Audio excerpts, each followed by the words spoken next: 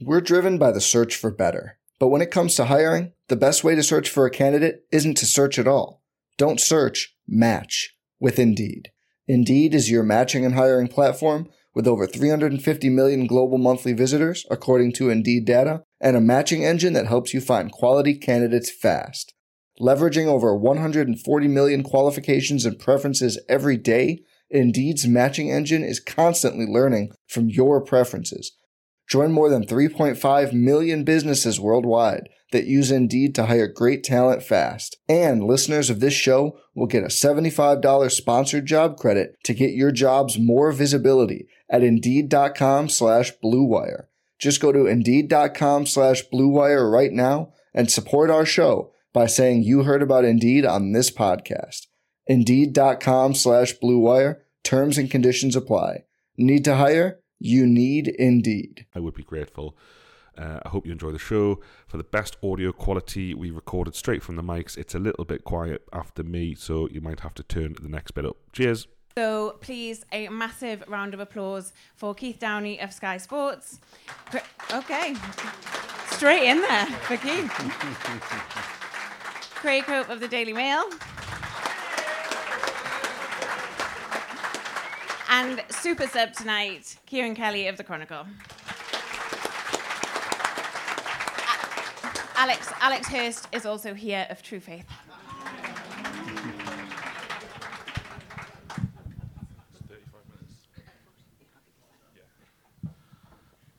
Good evening. First of all, just to echo what the guys have said, thanks so much for coming tonight. We've raised nearly £3,000 just from your tickets alone, so that's massive, so well done all of you. It's going to do an awful lot of good.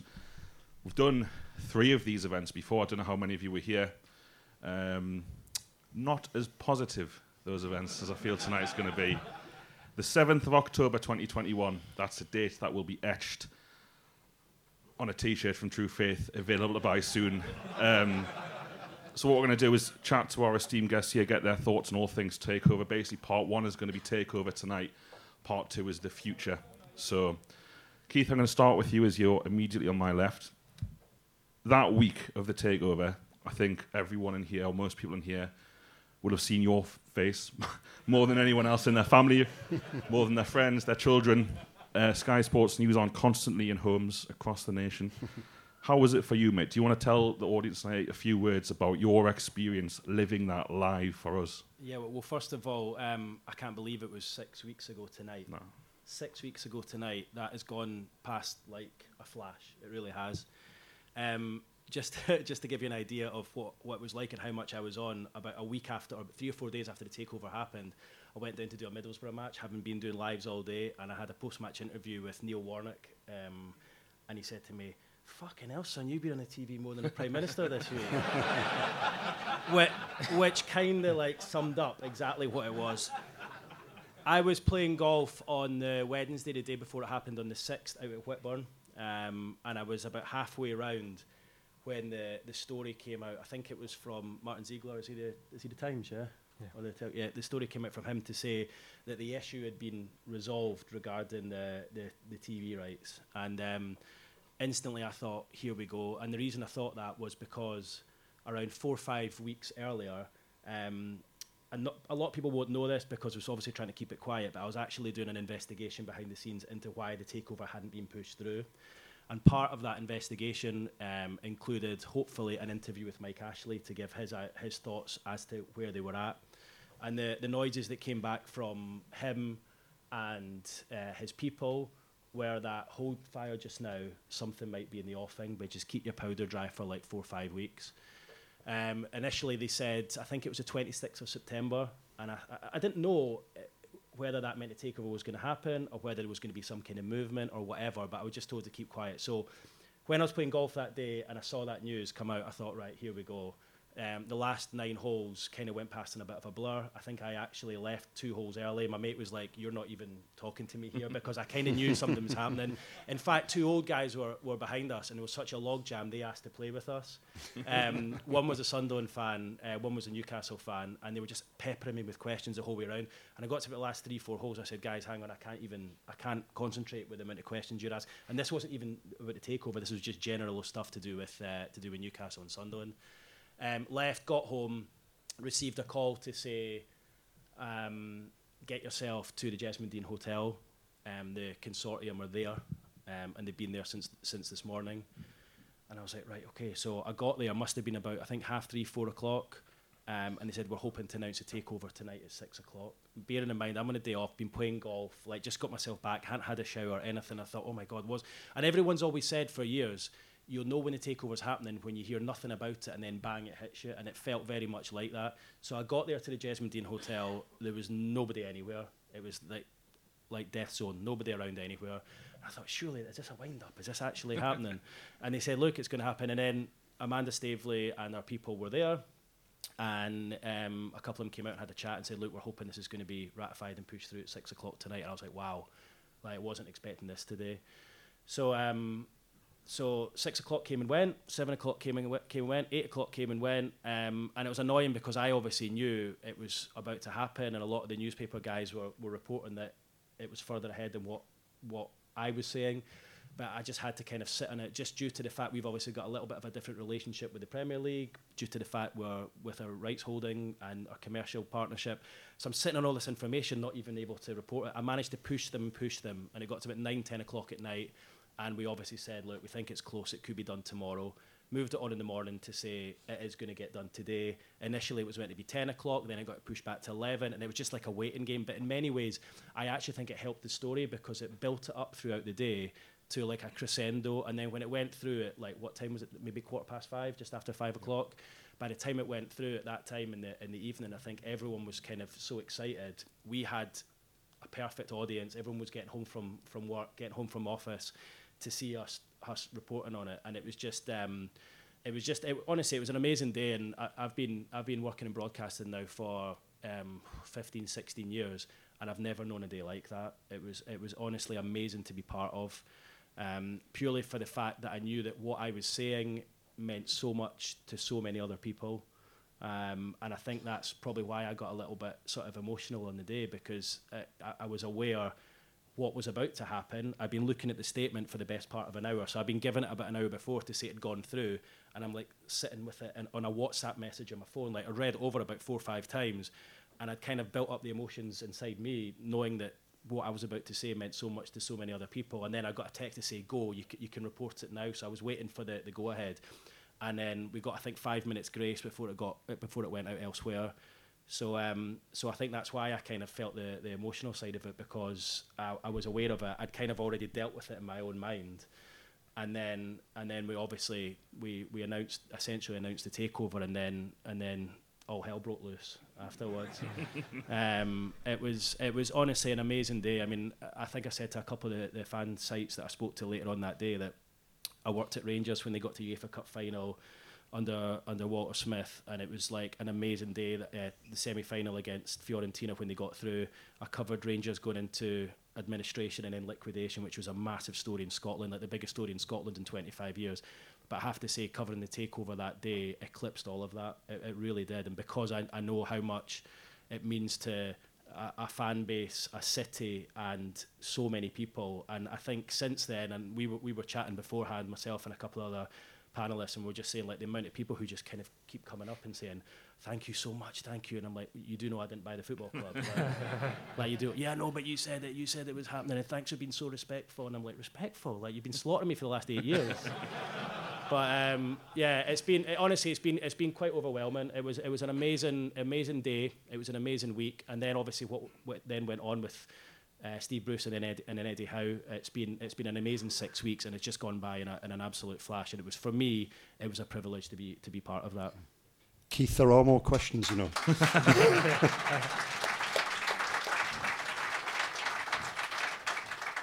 Yeah, and I mean, just sort of picking up on that, we were talking there before, and we can't believe it's 6 weeks ago tonight that it actually happened. And what's the time? I mean, it's 7:20 now. 6 weeks ago tonight, at this exact moment in time, I was in Amanda Staveley's bedroom. Yeah. He's not been back since. Yeah, having my ban lifted. But no, that's true, and it was just, you know, what was it like to cover the takeover? Well, you probably feel this as fans as well. For 2 years, it was horrific. It really was. But for 2 days, it was fucking wonderful. It really was. It was Jesmond House was the centre of the universe.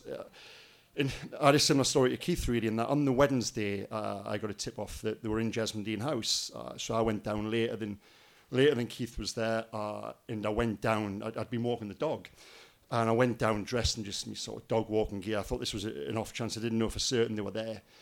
To my horror, I realised they were, and they were inviting me in.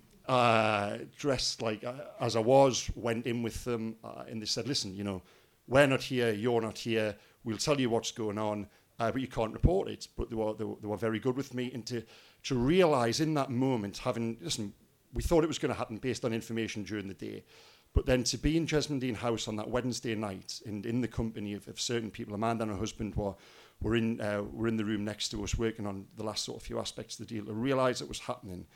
And this journey we'd been on, which was torture at times, it really was, to know it was coming to an end, was just a wonderful feeling. I think you guys as fans probably had a different feeling to us. Obviously, ultimately, it was one of relief and joy. But from a selfish perspective, I just realised that the most wonderful story in the world was about to land on my doorstep. And so that night, I stayed with them, had a drink with them. They said, don't release this because we can't have supporters coming down here, which fans would have done if it was made public. They're in Jesmond House.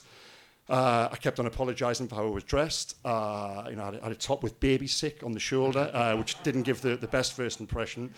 So then they said, you can come back tomorrow and work in Jesmond House, and as long as you play ball with us, we'll play ball with you. So then you remember, Keith, but I came back the next day and I massively overcompensated with what I wore. Yeah. Seriously, people have been to weddings dressed worse than, But I looked like a member of staff at Jesmond House. I looked like a waiter. We were stood outside at one point, and this lady, true story, we were stood there. This lady pulled up in a car, and she thought I was the valet service. So anyway, and then also dressed like a waiter, and then it breaks, and I meet Amanda Staveley for the first time, and she orders a gin and tonic, and it's up into a room, and it's just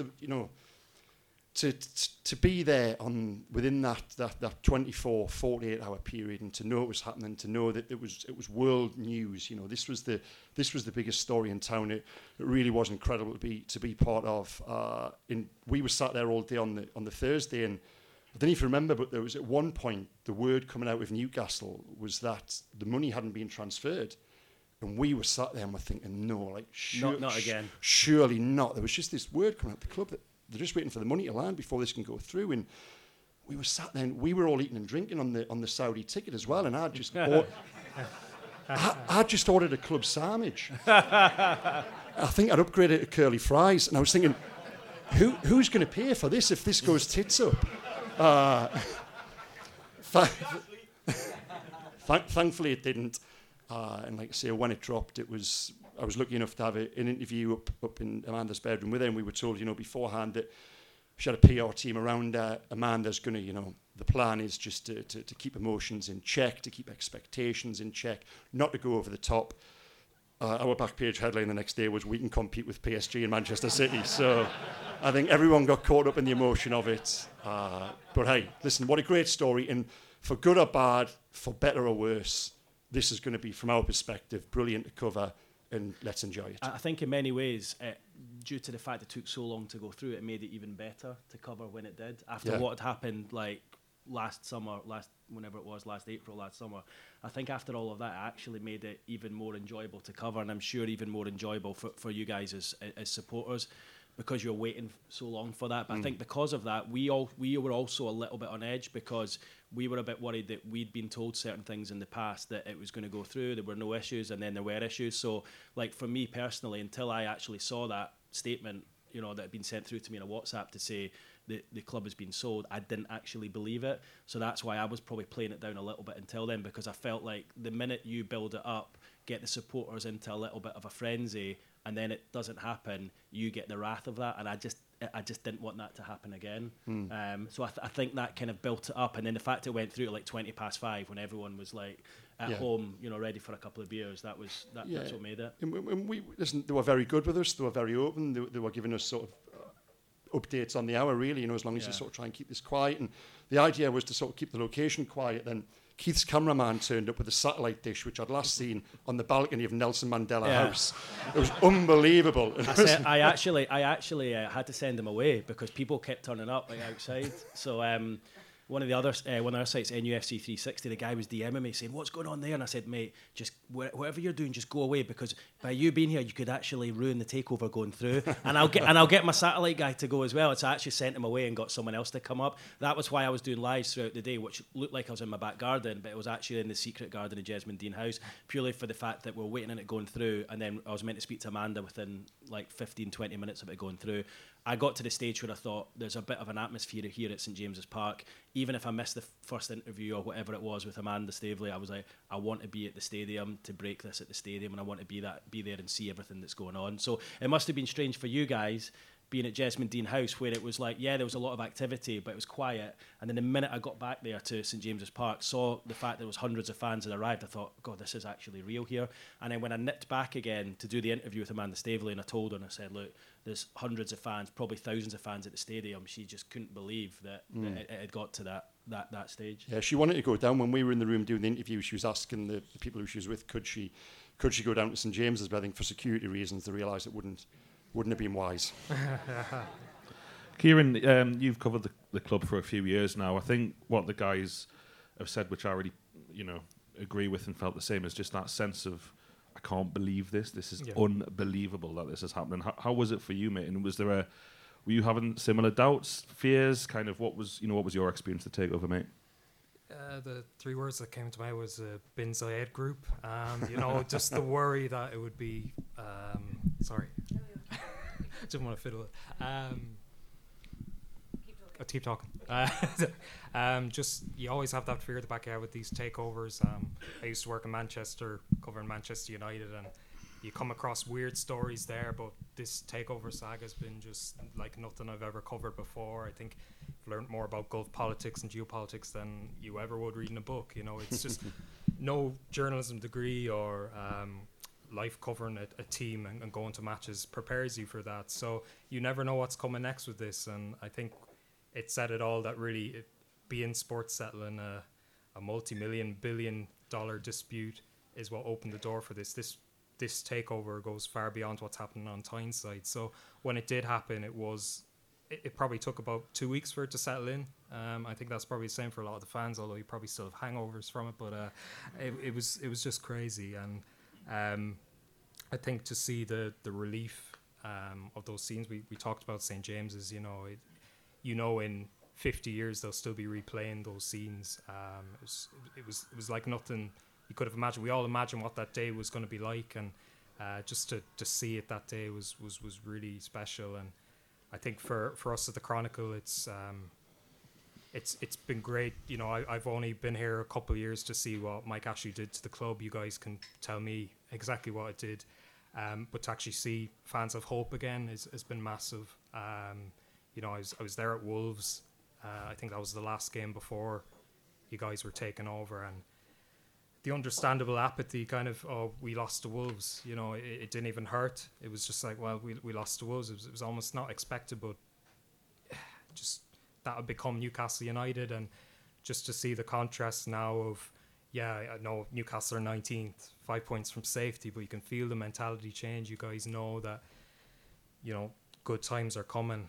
One way or the other, mistakes will be made, but just to see that hope again and the club potentially realising its potential, it's absolutely massive. So, it's been a huge story. There's obviously the human rights issues, which I'm sure we'll get onto, but just to see, sorry, a few groans there, to see the fans just have hope again has been massive.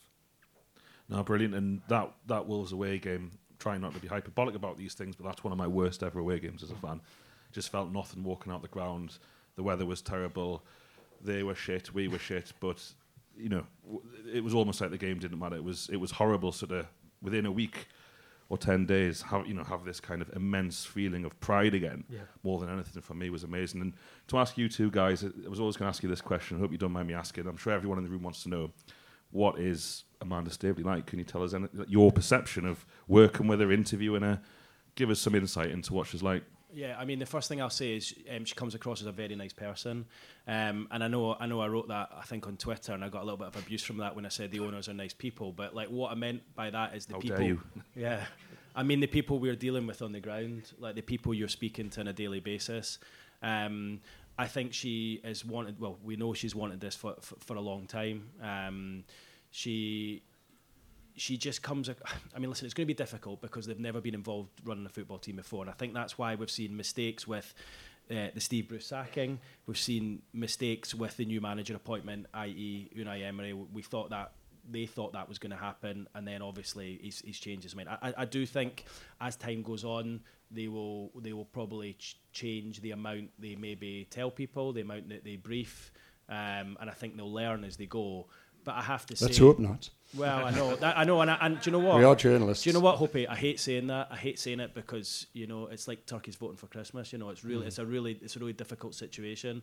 But I do think that's what will happen, or they'll maybe get a little bit more clever about everything. But all I can say is in the dealings that I've had with her on 2 or 3 occasions now, she's been a very polite and welcoming person, and I think it said everything. That I was at the Newcastle United Foundation dinner last Tuesday, and she was 100% invested in the evening.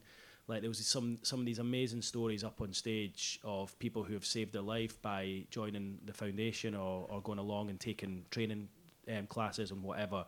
And she was just immersed in it. She was just like completely involved in the whole situation, and she was loving that side of the club that she was completely unaware of before.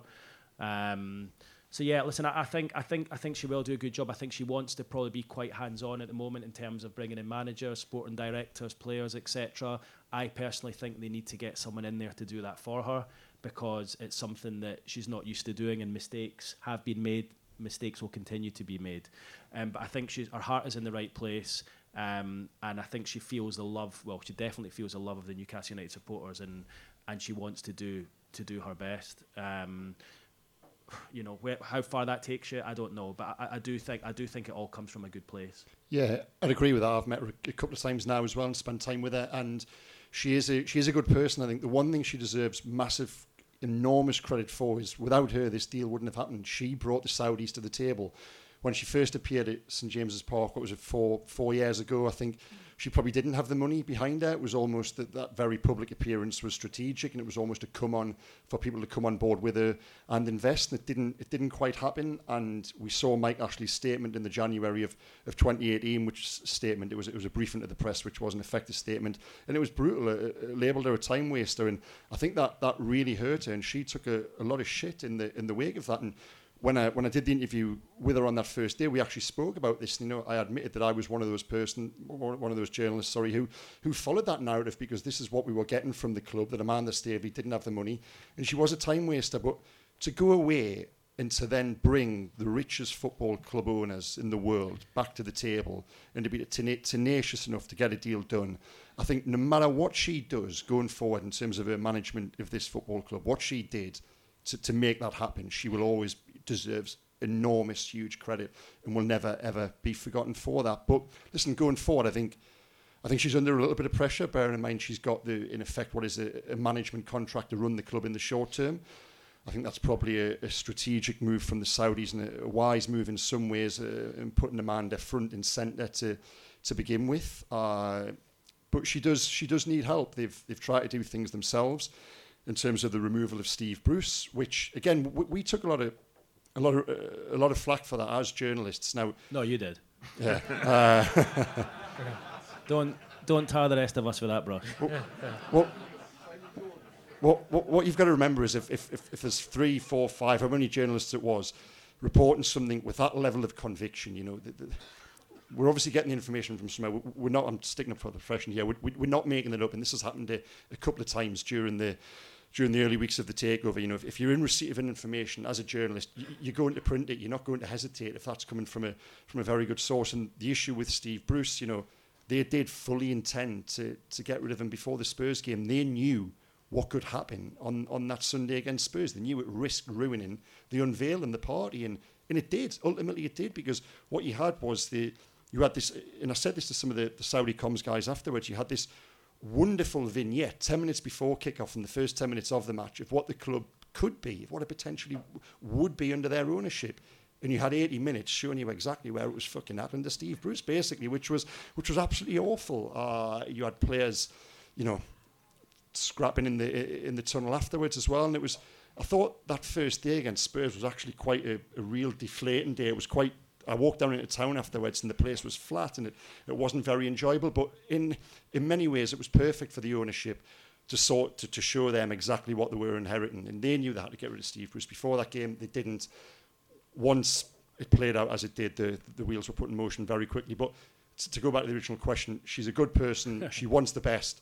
But I think she probably does need help in terms of that level of football expertise at executive level. Great answer. Kieran, I'll give you my opinion. Don't know if people in the room agree. Amanda Staveley in particular and the whole ownership group have come in for nothing but criticism from the wider press. Not from you guys, but from your colleagues across the country. Some of that you could argue is about human rights, but there's been I'll give you one quote from a journalist. These guys think they're playing Football Manager, stuff like that, and that doesn't get said about Daniel Levy when he speaks to 8 managers in the summer, picks his 8th choice, sacks him after 5 games, and goes back to one of the choices. It doesn't get said about these guys. Didn't get said about Norwich sacking the manager after a win. Why do you think? Give me your view. Your colleagues across the country. Why the antagonism towards Amanda Staveley in particular, but the whole ownership group? I think maybe it's two things. She's an outsider who is standing in football.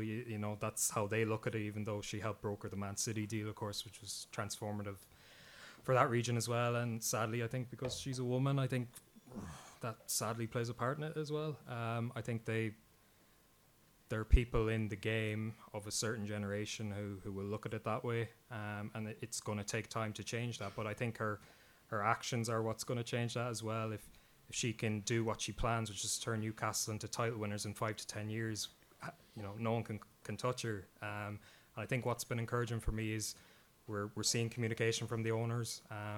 Even they've admitted that they've made mistakes. They're owning up to it. And for how many years have we had owners who've just hidden behind, it's funny, you think of that last transfer window. Do you remember that statement the club put out, that bizarre statement trying to justify spending, faceless, no name put to it, and no one was surprised, were they? It's like, oh, this is classic Newcastle. What other club in the land would do that?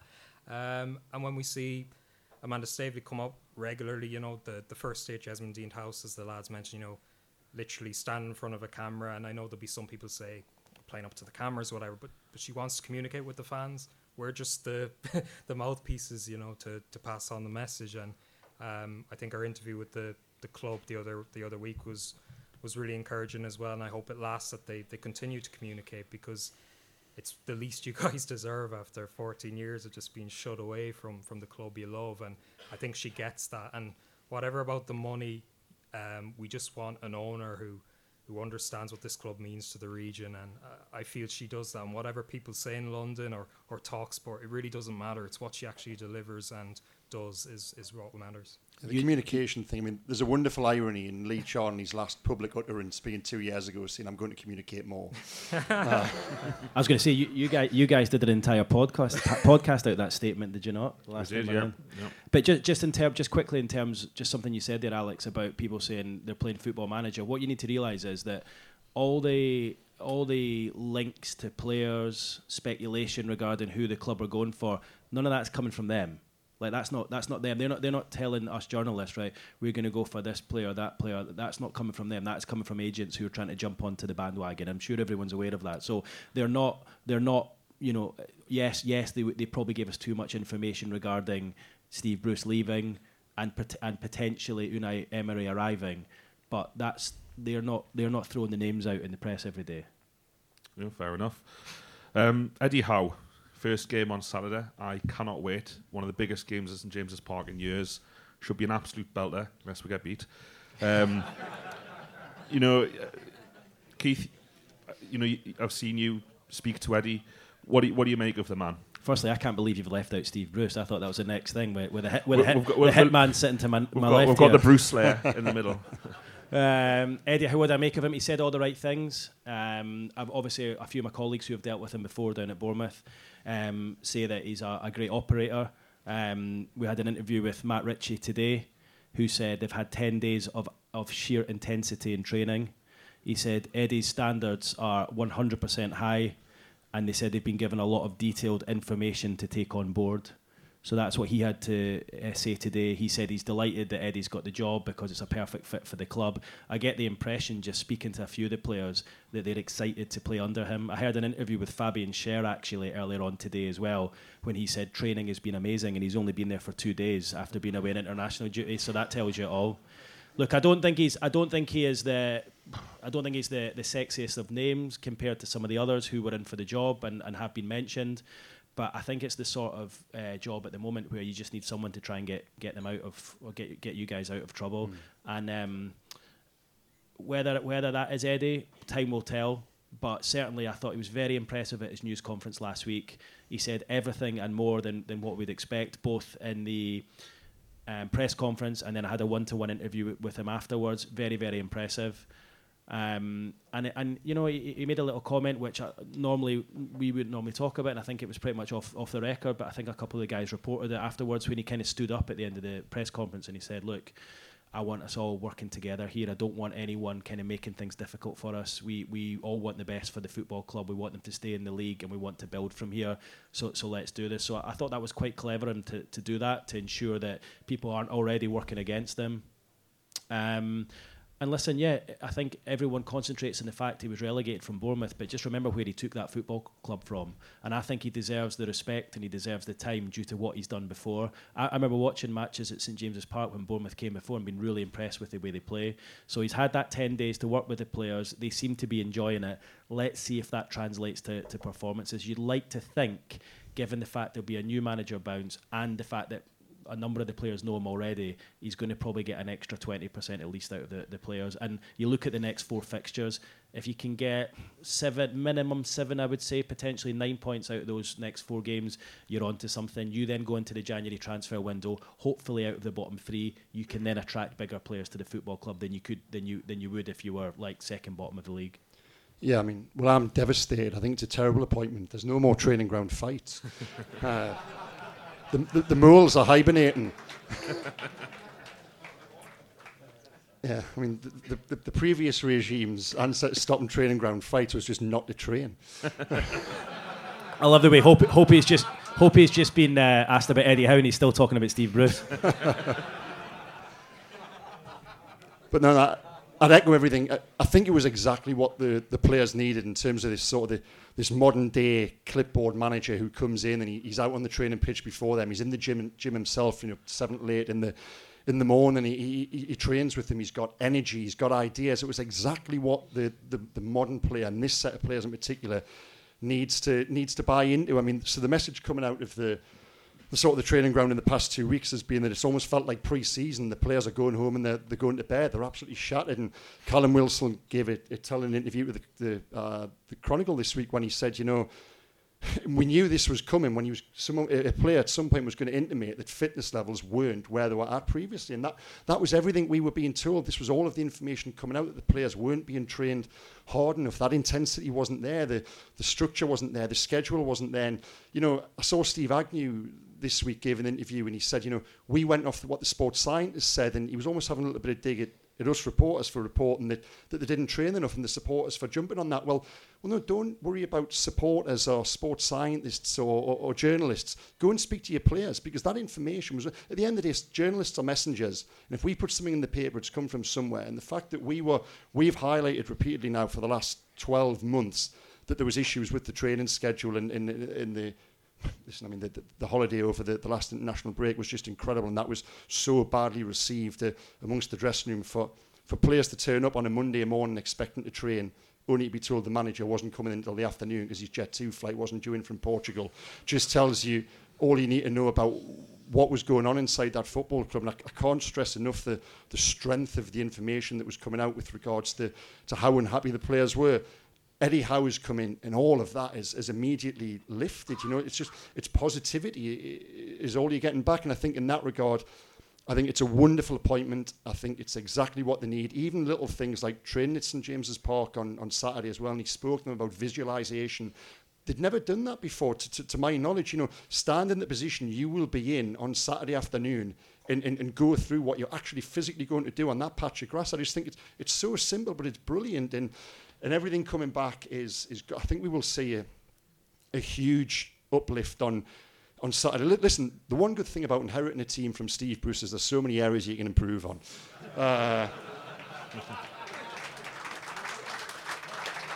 You know, straight away you can make easy gains in fitness, motivation, organisation, communication. It's wonderful, really. It's almost similar to inheriting a football club from Mike Ashley. There's no cost cutting. He's fucking done it all. Yeah. On Saturday, it just, me and Alex were talking before then, Keith alluded to it. I'm so looking forward to Saturday. It almost feels like day one in many ways, and that enthusiasm that's running around the club and in the training ground now, you know, it's a chance to launch Newcastle Mark II, or whatever you want to call it. But no, it should be a really, really good day. I'm looking forward to it. I think the most important thing is that the players like the manager. Like the journalists can like, the fans can like the manager. It doesn't really matter if the players want to play under that manager. It's an obvious thing to say, but it's half the battle, isn't it? And certainly from speaking to a few of them since he's arrived, they're all absolutely buzzing for that first game. So let's hope we see that manager bounce that we do quite often when new gaffers arrive. Same question, Kieran, mate. Yeah, he's fresh, he's meticulous.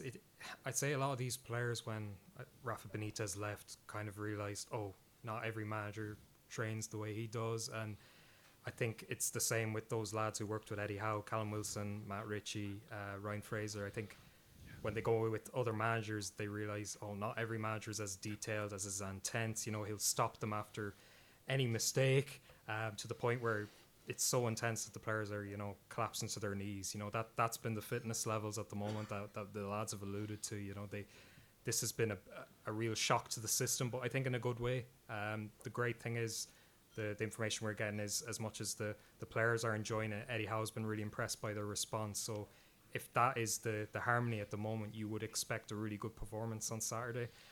We don't want to speak too soon, but the problem with Newcastle really has been, obviously they haven't won a game, but we've not seen a complete performance. You know, they just don't look like they can carry out a job over 90 minutes, whereas I think with Eddie Howe, every one of those players will know their jobs. You'll see a very well-drilled team, considering he's only been there 10 days, and I think it could be the first step in hopefully them staying up, because you look at the games coming up, if they can take 9 points, as Keith said, it gives them a chance.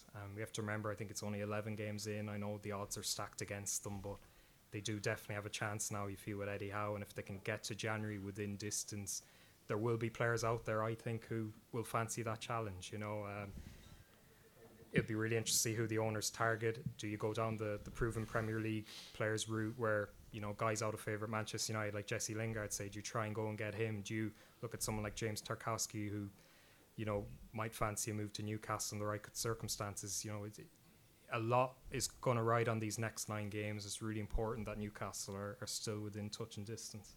And it's all very positive now, but you know how this club works. We'll be asking questions as journalists. You train them too much, Eddie? Another word coming, no days off.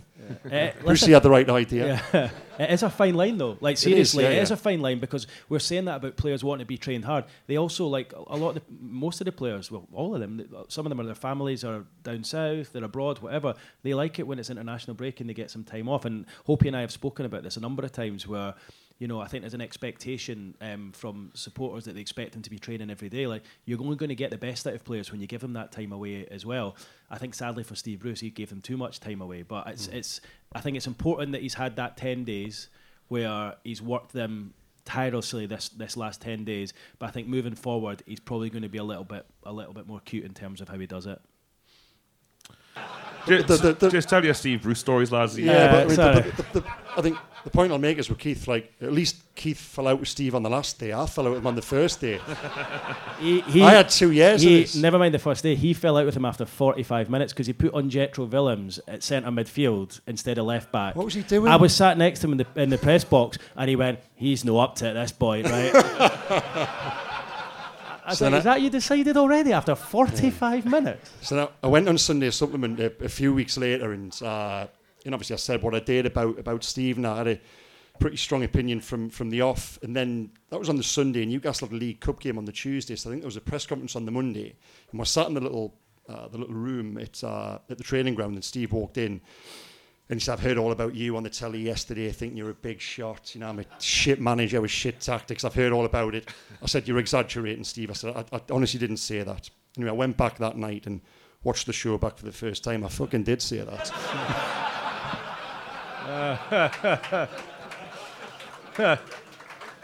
So, yeah, but everyone says I handed in from day one. I didn't. I handed in. It was day two. Basically, it was that first game and that first week, the Arsenal game, the substitution. What then happened at Norwich, and I made this point on the radio a couple of weeks ago that, you know, Simon Jordan accused me of having an agenda against Steve Bruce. I didn't. I had an opinion. You're allowed to have an opinion as a journalist, and that opinion was based on what I saw with my own eyes and what I had in terms of information. I said to Simon Jordan, you've got to respect my opinion based on the information I get, judging by some of the stories I've written. You know, I'm not just sitting there making this up. This is coming from within. At the end of the day, and, you know, this might sound like butter wouldn't melt, but we are merely messengers. You know, we are merely passing a message from somewhere else in terms of the information we get. Yeah, what was the question? Forget the question, run out of time. Yeah, I think it was about Amanda and the structure, and I think this, repeating myself to a degree in terms of what we said earlier, but that football club for a long time has had an absolute vacuum of expertise at executive level, and they need a real senior British suit in there, someone who knows the league, has got contacts, someone who's been on that journey before. And I think they realise that as good a people as they are, Amanda and her husband and everyone around it, they do need that appointment. Nice one. Brilliant. Thanks, lad. Charlotte has some questions for you from the floor. Well, you're coming up, Charlotte. Can I just say, I've been working here for 8 years, right? I've been covering the club for 8 years. And when I moved down from Scotland to take this job, this is how I envisaged covering Newcastle United. This is what I thought it would be like, this level of interest and excitement. And I have to say, it's not been like this at all. So it's so nice to be here and just see so many people. He's going to cry. I've already cried once on TV. I'm not going to do it here.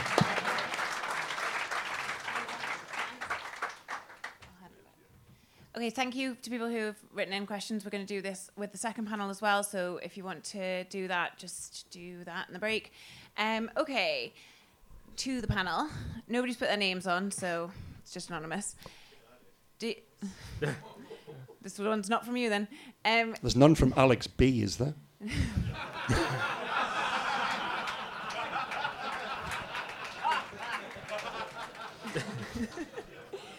All right, no, just to confirm, no.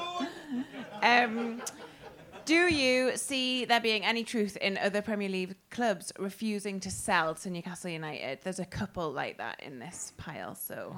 Yeah, I think they might find it hard. I think there's such a level of opposition to the takeover, and basically it's born out of jealousy, born out of the green-eyed monster. So I think when Newcastle come to do business in January, they might find, you know, there is an extra zero, so to speak, on the end of some of the asking prices. To that end, you know, my information at the moment is that the concentrate in terms of abroad, the recruitment efforts, and primarily players who might be out of contract in the summer, who are foreign-based, who you could probably get in a knockdown price in January. So, yeah, I don't think you might not see a massive amount of trading between Newcastle and other Premier League clubs. I think that's because they know that, don't they? I think they know it's going to be difficult, and they know it's going to cost more. And you've got to remember, despite the wealth that they've got, as you're all aware, they're going to still be working under restrictions due to financial fair play. So you want to try and get as much as you can out of your budget. And I think they know that by buying from abroad, that's how they're going to do it. And the rest of the Premier League would love to see Newcastle relegated. Say the next 3 home games don't go as well and Newcastle are adrift in January. Well, wow, what an opportunity that is for the rest of the league to kick them out of the picture, basically. So I think it will be difficult. There will be clubs as well, though, that if they've got dead wood and they know Newcastle have money, they're not going to turn their noses up as well. There will be a bit of both. I think there will be some clubs, you know, you think Crystal Palace in particular really stood up against this, who wouldn't sell Newcastle a player over their dead bodies, but there will be other clubs who will see it as an opportunity as well. So they kind of have to be careful as well. They don't want to get dragged into clubs that are willing to do business only if they sell at a premium. You know, Newcastle probably find there'll be a price for them and a price for another club, and that's a big challenge as well. Do you not think that there's a balance to be struck between like players who want to go? Like once players get the like itch, or like they think, oh well, I could earn more money at Newcastle, or Newcastle are on the up if we are doing well by. Do you think that'll matter? Do you think that'll change people or not? I think it'll be fascinating to see the level of player who's willing to come to the club at this stage of the process, bearing in mind that you could be joining a club in January, which could be in the Championship come May. So. Listen, I've seen some of the names linked. I actually don't know for certain who they are targeting. As Keith said earlier, you know, the guys if you go to the guys within the consortium on the fringes of it with names, they're just batting them all away. They actually don't know. I don't think at the moment.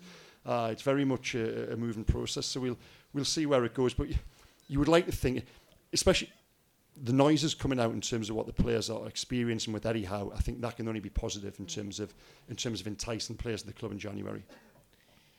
Which is kind of leads into one of the questions, which is Eddie Howe step one of this rebuild? I guess yes, but maybe is he not. Mark Hughes in fact? Yeah. I mean, listen, that's up to him. That's up to how well he does, and I'm sure he'll have his eyes on going further. I think what was interesting at his press conference last week is literally all he wanted to talk about, and it didn't matter how many times or how many ways he was asked the question. Literally all he wanted to talk about was surviving relegation this season, because he knows that is imperative to then move forward. I actually don't, as much as I'm saying he would like to be here long term, I don't think he's actually thought beyond that. I honestly don't think. I think he's very much been brought in to firefight this season and then take it from there. But if he does that and he keeps Newcastle up, given the start to the season that the club have had, it would be sort of close to miraculous. So I think it's up to him what he wants to make of it. I think he's got all the tools there, and I think he's got good enough experience to be able to do what he wants. And as I alluded to earlier, it's about how much the players like playing from him, and by all accounts, it sounds like they enjoy training under him. So I'm assuming that will work out on the pitch as well. But it was I thought that was really enlightening on the day that he signed, the day he did the news conference, to say that all he was thinking about literally was the next 6 months, and he was not thinking beyond that. And I actually think that's a sensible way to do it. There's no point in him looking beyond that. You're also getting a manager with his best years ahead of him as well. He's only 43 years old and he's been around for so long now. I remember covering lower league matches, 8, 9, 10 years ago, and being down at Bournemouth and speaking to Eddie. I think I was covering a Hartlepool game, speaking to Eddie Howe afterwards, and it was like, wow, he's so young, but you didn't feel that the other day. You thought you had a guy sat there in front of you with a little bit of stature, a little bit more confidence, bags of enthusiasm. And as Keith and Kieran said, it was an understated yet a steely, impressive unveiling, I thought. And I really, not that I've changed my mind, but I've actually been more impressed with what I've heard, what I've read, what I've seen than I perhaps was before he was appointed. So, yeah. It's like Amanda Staley said, he's not afraid of relegation, and it's not so much that, okay, he thinks they're going to relegate. It's like he's got the character to maybe take them out of the bottom three. There would have been bigger names who they could have got, but he's weirdly is, people say, oh, he doesn't have relegation experience, bar obviously going down, but he kept Bournemouth up for, was it 4 of those 5 years? And he did nothing but fight relegation. Exactly. So in a weird way, he might be well suited to this. But listen, there's a lot of luck involved. There is. There's a lot of luck when a new manager comes in. If they get off to a good start, the wheels start rolling, and then you take off from there. And I firmly believe that you get managers who are just a good fit for a football club. And you could sit here and Matt Ritchie's today saying, yeah, he's a great fit. You don't know. We're not going to know that until towards the end of the season. So you need to just let it play its course. But certainly on the day he arrived, he was very, very impressive in everything he said. Okay, thank you. Okay, I don't really know where to go with it. There's quite a lot of good questions. A lot of questions, well, quite a few of the questions here are of this theme. And I don't want to say the words, if we were relegated. Do you guys think that the Premier League could change the owners and directors test and stop us coming back up in that way? Or do you think that, there's talk of Premier League clubs trying to reverse the takeover? I personally don't think that's possible at all at this stage, but people are asking this question. You're obviously going to worry about situations like that, but I honestly wouldn't be worrying about that at the moment. I honestly don't think that's an issue. No, you can't remove owners. Yeah. Who would own it? Us lads? How much we raised tonight? Going to the food bank, we can't. You can't just remove owners. No, I wouldn't worry about something like that. I'd be worried about relegation. You know, Yeah. the club doesn't want to go down and set it back on the journey and what they envisage for development and all the rest of it. So you don't want to go down, but I wouldn't worry about the takeover being reversed. I think that kind of worry is probably residue from the last sort of 14, 15 years being left over, and that is probably why you're thinking in that way. But I don't think there's anything in that way to worry about at all. I think for a lot of people it hasn't sunk in yet. Even still, it's been 6 weeks, but like for ages after, I was just thinking they're gonna say it was a mistake, or like sorry, we made a terrible mistake. It's still Mike Ashley. Like I just felt like that rug was going to be ripped from under us. So it's probably from that. I won't keep you too much longer. I'll let everybody have a break and another drink. I'm gonna finish on a question from me. Do you think we have what it takes to stay up? Everybody on this panel.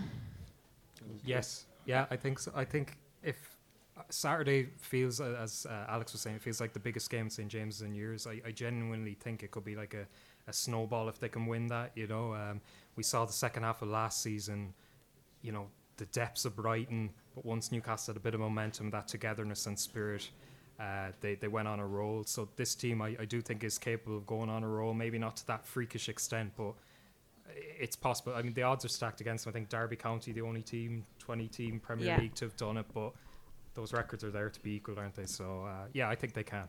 Okay. Well, listen, I've got to say yes, because one thing I've always maintained in copy and broadcast, all the rest of it, was that this group of players are better than what we've seen, better than what they are. I think it was this narrative began to emerge in the past sort of, few months that no manager could do any better with this group of players. That was all Mike Ashley's fault. Okay, listen, Mike Ashley was the problem, the wider problem, but in the immediacy, in the isolation of the day-to-day management of the team, there was another problem. Of course, they're better than Kit. You've got some real talent in there.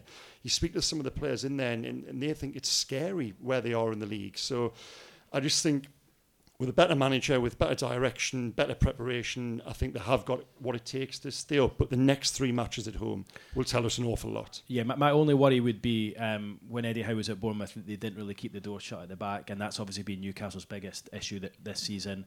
Only time will tell. I think if you get points, as Craig says, in the next 3-4 games, you could get the ball rolling and go from there. Because if you only get a couple of points out the next 4 games and you go into that horrendous run up until Christmas, it's going to be very, very difficult. But listen, if the worst does happen and you get relegated, it's basically just setting you back a year or two. Like, it's not the end of the world. What would you want? Would you rather you were in that situation with the new owners, or do you wish you were still hanging on to the Premier League under Mike Ashley?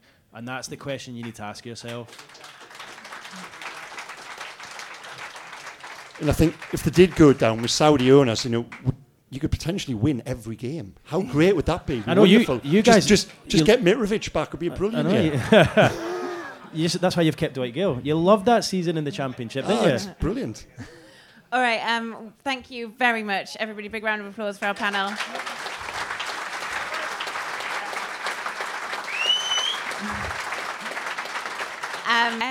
Okay. Thanks, everybody, for staying.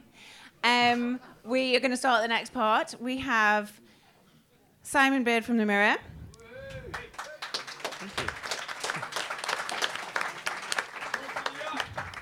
George Culkin of The Athletic.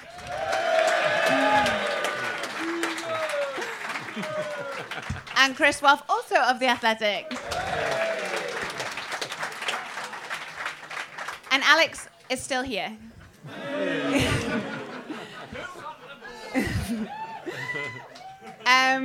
Yes. The Alex support corner's over there. My voice is breaking. That's great. Great news. We're driven by the search for better. But when it comes to hiring, the best way to search for a candidate isn't to search at all. Don't search, match with Indeed. Indeed is your matching and hiring platform with over 350 million global monthly visitors, according to Indeed data, and a matching engine that helps you find quality candidates fast. Leveraging over 140 million qualifications and preferences every day, Indeed's matching engine is constantly learning from your preferences.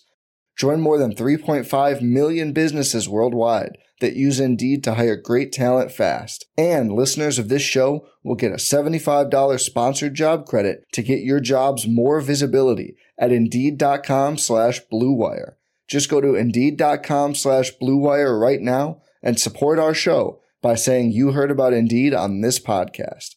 Indeed.com/Blue Wire. Terms and conditions apply.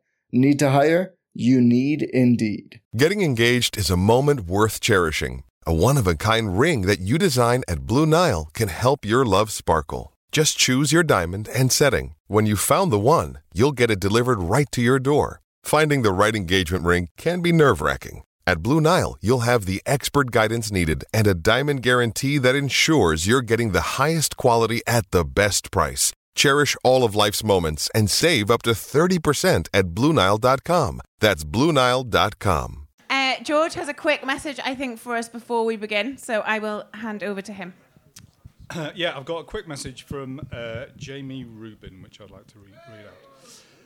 On behalf of the new ownership group, I'd like to say a huge thank you to all Newcastle United fans for the overwhelming warmth and passion of your welcome. These are early days and there's a huge amount to do, but we're determined to help the club fulfill its potential, and we're all incredibly excited to see what Eddie, his staff and the players can achieve. Well done to True Faith for organising tonight's event, and thanks to all of you for supporting the NUFC Fans Food Bank. It's a cause I feel strongly about. My family's foundation are matching every cash donation made on home match days this season, and whatever is raised this evening will directly help people struggling to put food on the tables in this beautiful, unique city. Isn't this what being united means? Thank you again, have a great night, and here's to 3 points on Saturday. Best wishes, Jamie.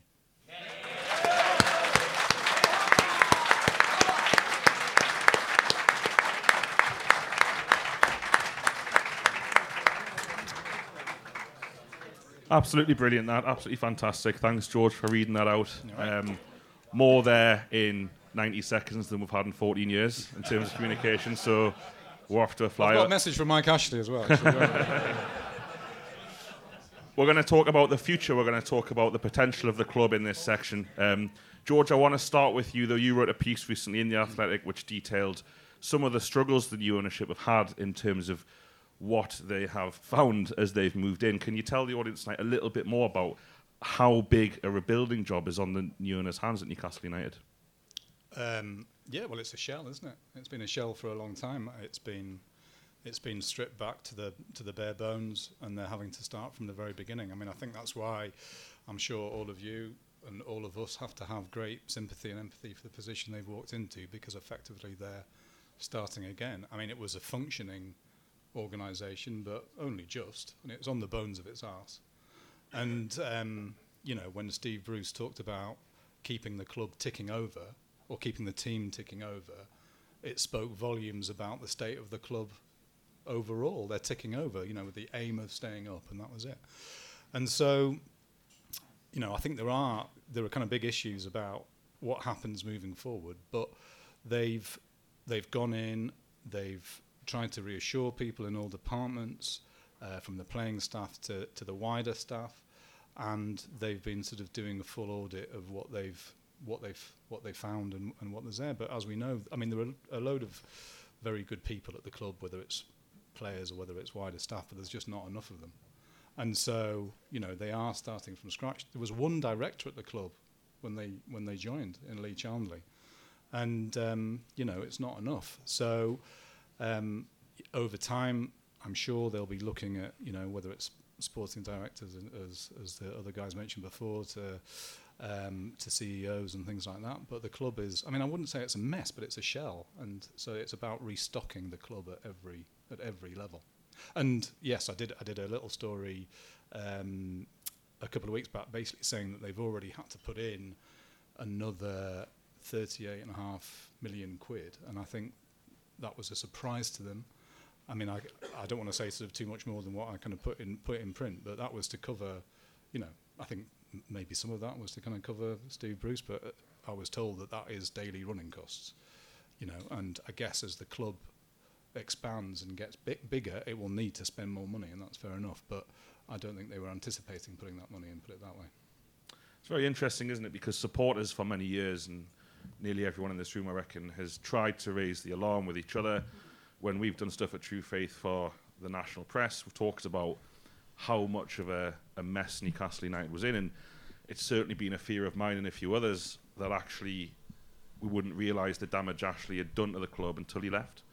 And I think there's going to be a lot comes out next few weeks, months, that shows that how big a job this is. And you hear criticism of the owners and they don't know what they're doing.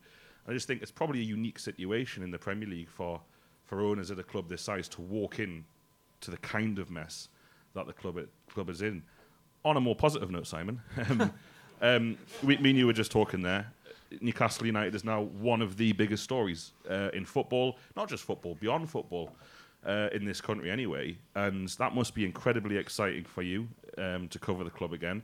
You wrote a really interesting piece after the Spurs defeat, saying that it was a great day at St James's Park, but there was also a little bit of conflict, unease there. Do you want to talk the audience through your feelings? Yeah, well, I mean, it is an incredibly exciting time, and as journalists, we've all felt it. The covering the takeover was a really difficult story for 18 months.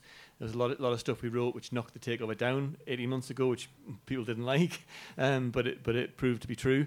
But at this point, there were no red flags, Simon. Never. No red flags at all. No, just a massive piracy bill. Yeah. Small issue. So it is a huge story. I mean, I was likening it before when talking to Alex to when Bobby Robson got the club motoring around about 2001 to when I started this job, and they got to the Champions League, and every day we woke up, the boss was asking for a page. Asking us to pay for the page. Doesn't matter. Nobby Solano said anything, it got a page. It was that big, and the fan base was energised, and they're probably the memories we hang on to when we've covered the club for the last 20 years. They're almost ancient history now, and there's a generation of people here who probably were like 5 years old at the time. But that I think that I would liken the current situation to that, whereby, like the lads were saying before, you get stopped by people who you didn't realise were football fans, asking you what's happening at the club, what's your opinion on it. It is massive. Web hits have gone through the roof, so it is a huge story. The other part of your question was the first game at Spurs, which I go back to the hotel room, and Amanda Staveley and the Staveley's hotel. Amanda's hotel room was quite busy that night. I think we all spent a little bit of. All I'm saying is that I was last in. You were last in. Yeah. I was after Craig. Felt a bit uneasy about that. That's really sexist. Yeah, that's terrible. Anyway, but we had 27 minutes with her that night.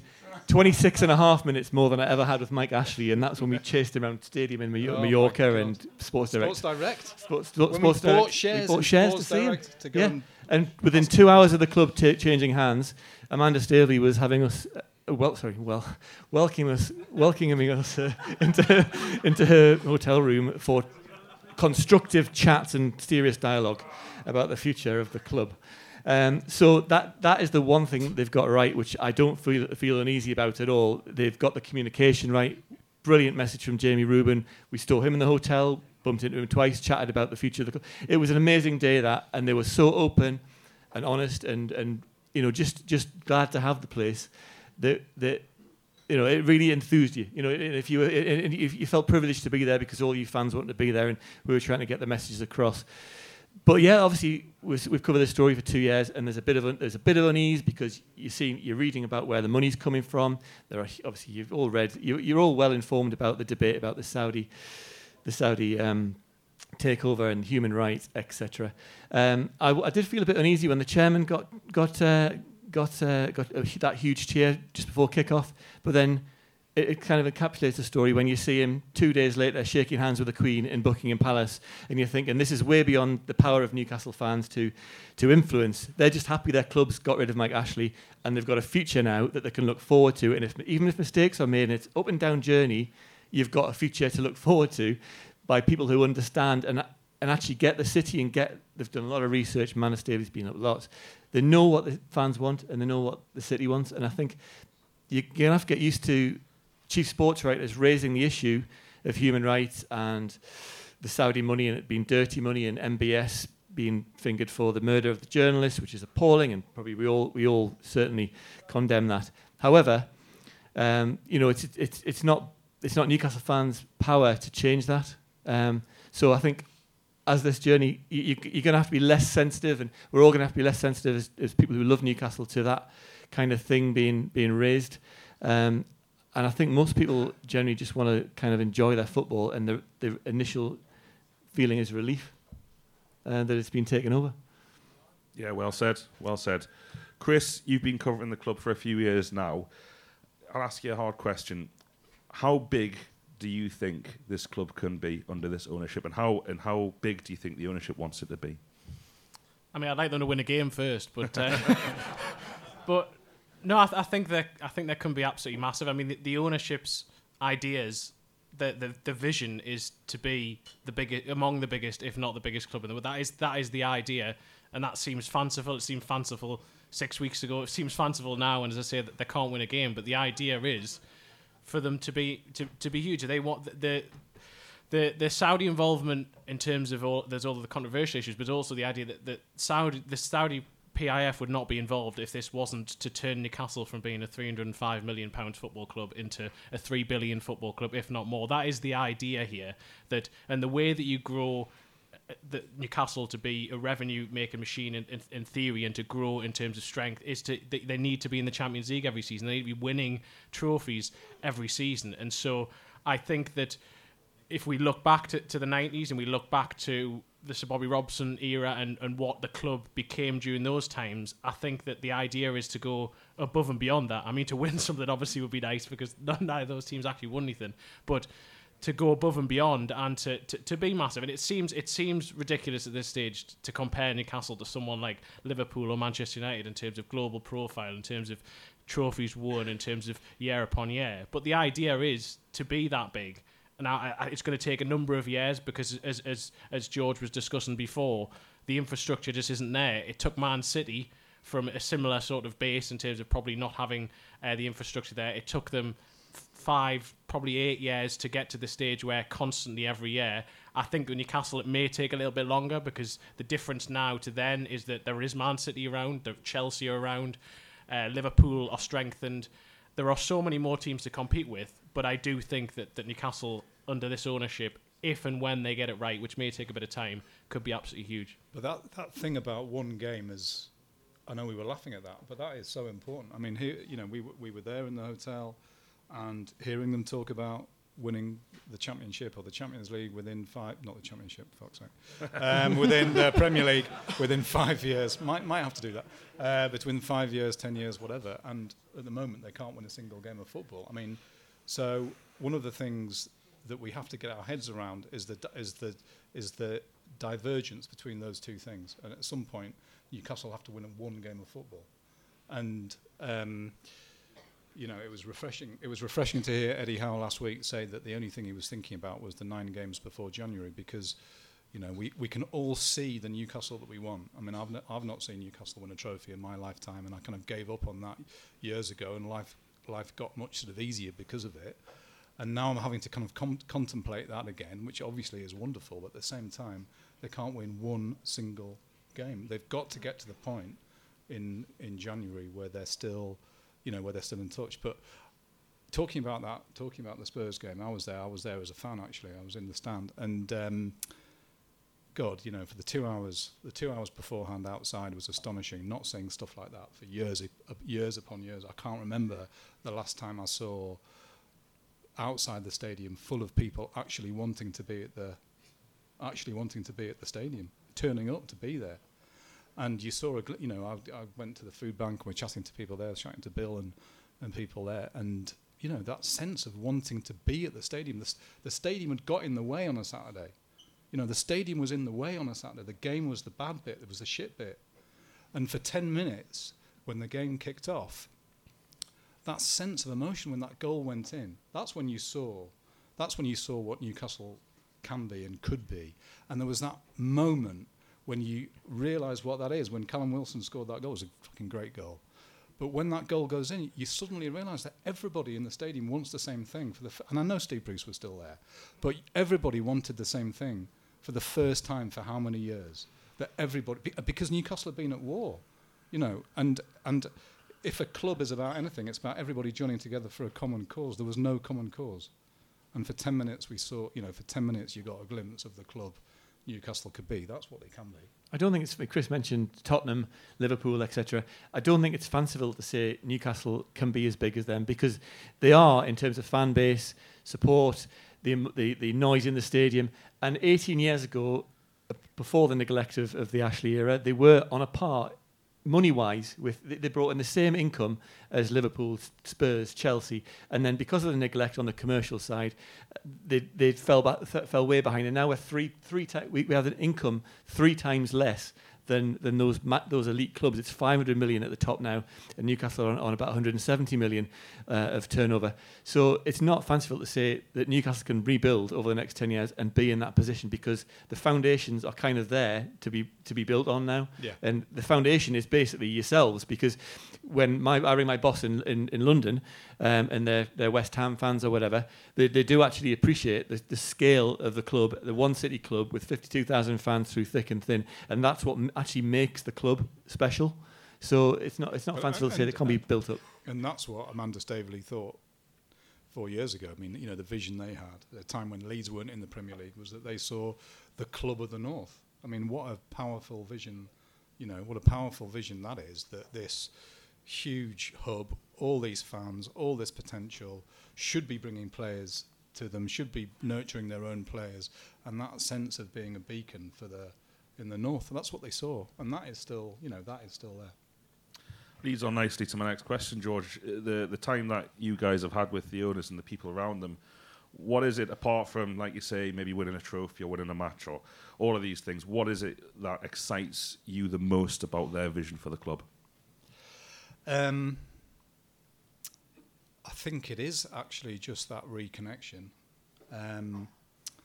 And yeah, I've seen a bit of that with Jamie Rubin this evening, but also, I mean, I know you talked at the start about being in the hotel with Amanda at the start, but I just thought that thing of the owner of the football club looking into a camera and talking to people directly, bearing in mind what we'd had before, which was this like tortuous, unpleasant, sort of stunted communication. You longed for Ashley's Newcastle to talk, and when they did talk, you wanted them to shut the fuck up again, because what they said either made no sense, or it was offensive, or it was this use of language that it wasn't English, it wasn't language that I can understand. And I'd love the club to win something, but I just want people to feel part of it again. And again, that's why I talk about that. The Tottenham game beforehand, people looking at the club and feeling a sense of positivity and hope, and being connected to it. I mean, that's what it's about, isn't it? Is that not why we go? Is that not why we should go? Because in some way, it represents us. And for 14 years, it's not represented anything. It's just been, it's all those old phrases, which I don't want to use again, but it's been it's been the works team for Sports Direct. I mean, that's what it's been. And so in terms of that emotional connection, I think that has been there. And I think they've said the right things. And of course, actions are the most important thing. But I just want to feel a sense of connection to the institution. It's the biggest institution in the city. It's the best institution in the city. I mean, it's not the biggest sporting institution in the city at the minute, because you've got the Great North Run. I mean, if you want to look at elite sporting success, it's not Newcastle United, it's the Great North Run. I want the club to go out and talk to people, to build relationships with fans first off, but with businesses, with people like that, seeing how all those things can interconnect and just be part of it.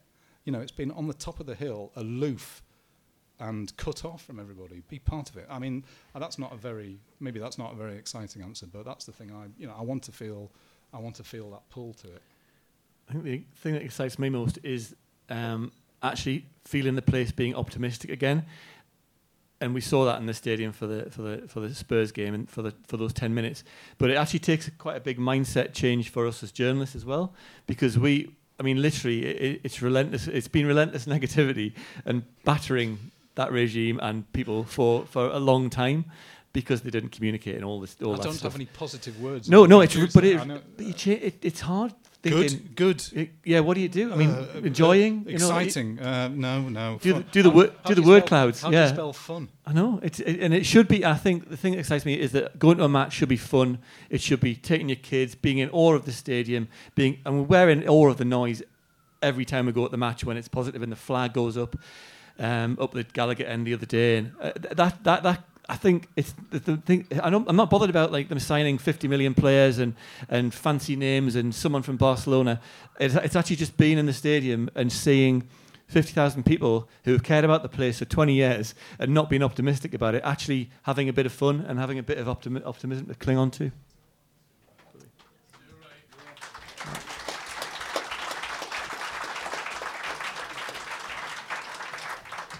Yeah, I'm most looking forward to reporting on Kylian Mbappe's hat-trick goal at Middlesbrough next season.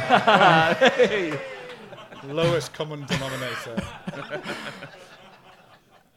I think it's that sort of sense of identity, and that's a sort of difficult topic to talk about because, and I've done this on, I mean, it's weird because 6 weeks ago I was only ever invited onto sort of podcasts beyond sort of Newcastle United ones when people wanted to talk about the batshit football club and what had gone through, what its owner had done, and now it's sort of like Newcastle have become a global story, and you get most of the time when you were asked as journalists to go on these programs, you're asked about human rights, you're asked about Saudi Arabia, and this thing about identity comes up, and people go, well, the club being owned by Saudi Arabia, how can you feel that identity? But it is that idea of feeling that you can go back to the club again, and it was on the days that followed when the takeover happened. I think that the stories that got to me most was when you had fans who had made the decision to walk away from the club, that what they wanted to be at the club, but then and watch the matches, but they'd made the decision to walk away because they thought it might affect change, or they didn't want to sit through and give Mike Ashley money essentially, and that they then said, I can take my son to the game, I can take my daughter to the game, and go as a family.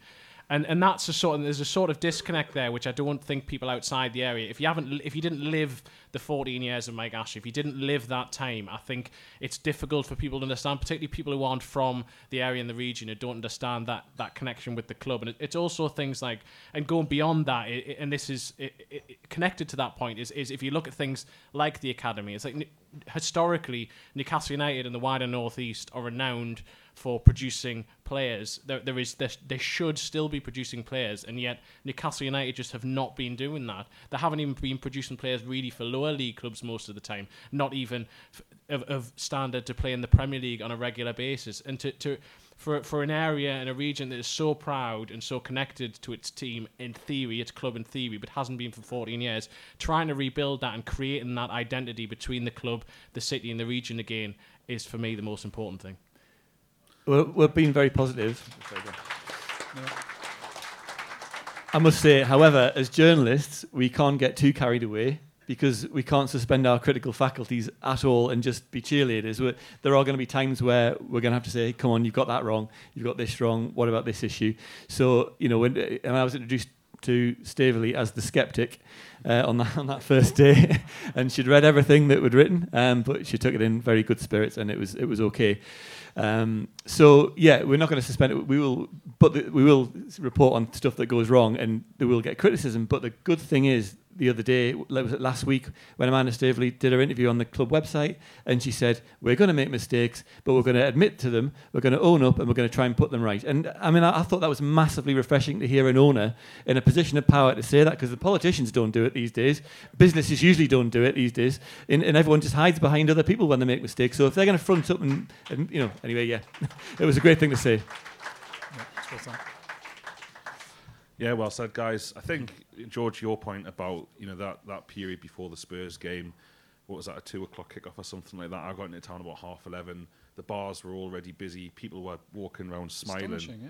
And it wasn't just a different football club; it was a different city.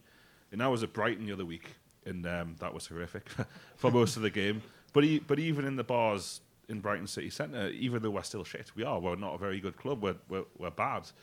But there was so much positivity. There were so many people looking forward to the game, because if we've got a point like we did, it means something. It means we're building towards the next thing, whatever that is. And this season, we've got to stay up. There's nothing beyond staying up this season. But it's just, for me, it's a sense of belonging again. Like, that's my football club. It's been Mike Ashley's football club for so long. Now I feel like it's my football club again. That means more to me than Kylian Mbappe's hat-trick at Middlesbrough in the League Cup, because they're not going to be in the Premier League. That's the most important thing for me. I think we'll have to move on and talk about that, though. A little bit of football, lads. Can I just say one very quick thing? Because you talked about Wolves earlier, being at Wolves, and I was there and I was reporting on it, and I have to say that was one of my lowest points. covering the club because I knew you were there, and I knew quite a lot of people in the away end, and they all said exactly the same thing. It's that strange long away end, so it's not great for atmosphere anyway. But everyone said that's the flattest I've known it. And I got to the end of that game, and I had to write something, and I checked back through my notes, and I did the Zoom with. I think you were there, Craig, as well, weren't you? At Wolves? No. And I did the Zoom with Steve Bruce, and I thought this sounds familiar. Well, it did sound familiar because it was the same thing he said every week. But I thought I'm going to check back because I did Wolves the season before, and I checked back through my notes about what he'd said, and it was about, well, I'm trying to change the style of play, and I'm trying to bring balance into the club. And he said exactly the same thing, and it was 12 months on, and there was that sense of this is never ever going to end, and I had this profound feeling of depression. And on the way back, I rang up somebody who was, and this kind of gives a bit of insight into how quickly perhaps it all happened. But I rang up one of Amanda Staveley's football advisors, who, you know, has absolutely been part of this for the last 4 years and more. And I just said that was awful. Is there any crumb of comfort you can give us? So this is the Sunday before the takeover happens, and he said, "Well, I spoke to Amanda last night, and she." You know, obviously there was the case coming in the January, and she said, it'll be sorted out before then, trust me. And this fella said, and I kind of said, and we both just said, fuck's sake, she just says this all the time, doesn't she? It's just, we've had, how many years have we had of this? 18 months, 2 years, God almighty, it's not going to change. Anyway, but, you know, to have that, and I was at Brighton too, and it was profoundly, that was another, it was kind of distressing, and I've sort of allowed myself to get excited before every game since the takeover happened, because you sort of think it'll be different, and of course, no, it's still shit. It's still shit. But I just want to cry now. I'm sorry, I've got myself really sad. Why did I go about that? But I mean, I hope that, you know, I am excited about this weekend too, because it is the chance. You know, this we've maybe had 4 goes at the takeover. You know, there's the fact it's actually happened. There's the Spurs games. You're waiting for the lift. Then there's Crystal Palace with Graham Jones. You know, and you know, now we've. I mean, it doesn't really happen, I don't think, until the first win happens. But if it does, you know, maybe that's lift off. No, I totally agree, George. I'll let people into a secret. Me and you had a chat, and you told me that the takeover might be happening this week, and I just burst out laughing and said, "Fuck off," because I just thought it was so ridiculous and out of the question. And yet here we are, sat here talking about it. Chris, this is a big game this weekend. It's a big game. I'm sure everyone's looking forward to it. You can't get a ticket. When we talk about Newcastle United as a big club and as a one-club city, I often think back to the Championship season under Rafa Benitez when Newcastle were playing 20th place Bristol City at home, and you couldn't get a ticket. You couldn't get a ticket for St James's Park for the second division. And it's the same this weekend, and it was the same against Chelsea and the same against Spurs. Newcastle are rubbish. Newcastle are an awful football team. I have been up until this point, until we've started to do crazy stuff like get the players into training every day. You can't get a ticket, and I'm just so excited for it, Chris. But can you reassure us tonight? Can we actually beat Brentford? I wouldn't have come to me for this question. You're the one who... I love your pieces in The Athletic. You analyse the players. They're all rubbish. They're all old. I think Newcastle can beat Brentford. I mean, it was. I mean, that should. There was cheers for that. And it sounds like a ridiculous sort of thing. It was like, Brentford coming to St James's on Saturday and it winning would be huge. But it would be huge. I mean, they are in a really, really difficult situation. And in terms of Eddie Howe's appointment, I know this is meant to be the positive section of the night, and I know I'm meant to be answering this in a positive sense, but just bear with me. So when Eddie Howe was first appointed, I was skeptical about it. We've been skeptical about anyone being appointed. I thought it was a decent appointment, but equally, I just the situation that Newcastle are in, I thought anyone is going to struggle in this situation. And then the more and more people I spoke to over the course of that week, and the more and more you heard about what was happening at the club, but also people who had worked with Eddie Howe previously, and the more and more optimistic I got, the detail, the ideas he was going to bring, the modern approach, progressive, all of that sort of stuff. And so I got convinced that this is the answer. This is going to be so different. And then for a piece which is coming out tomorrow, I was looking at basically Eddie Howe tactically. And for the first most of his time at Bournemouth were a progressive side. They push forward, they try to get bodies forward, they try to progress the ball. It was about getting it back to front quickly, but in a nice style, and they're all about high intensity, high press. And then he sort of flipped things, and in his last 18 months, Bournemouth became more counter-attacking. For one season, they were very, very good at it. And then their final season in the Premier League, they dropped off. They stopped pressing as much. They were slow in attack. They didn't have any opportunities. And I was just reading this and thinking, this sounds worryingly familiar. So in terms of Eddie Howe's had 15 months out of the game. He's gone away, and he's thought about it. He's admitted that he sort of lost his footballing philosophy a little bit, his ideas, and he sort of has this, amazingly, he has this thing. I mean, just comparatively to Steve Bruce, that Eddie Howe has this living, breathing document which he refers to as basically as like his footballing philosophy, his attacking footballing philosophy document, which he has spent the last 15 months updating, and he's I mean, it's just incredible to think that, and I mean, I am petrified now of going into press conferences, and previously I'd ask technical questions and Steve Bruce would just ignore them and go, tactics, what tactics? Whereas now Eddie Howe is going to actually come back at me and realise I don't actually know what I'm talking about when I ask these questions.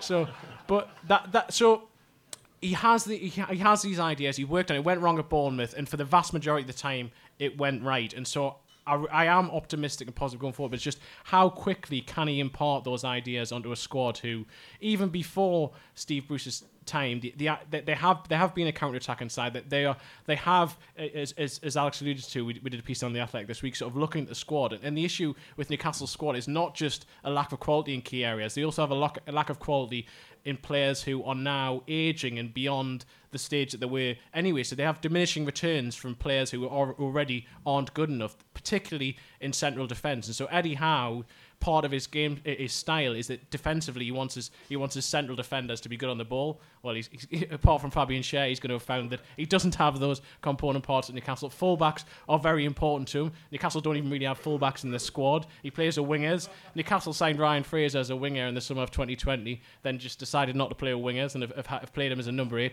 So there are so many fundamental issues, and I'm fascinated to see by Saturday how he addresses it, what he tries to do, and how much change there actually is. My favourite quote from his press conference, and I did write about this, was that thing about, what have you been doing during your time off? Well, I spent a lot of my time transforming my coaching sessions into digital format. And it's like top 10 quotes that Steve Bruce would never ever say in his life. Digital format. You like that one.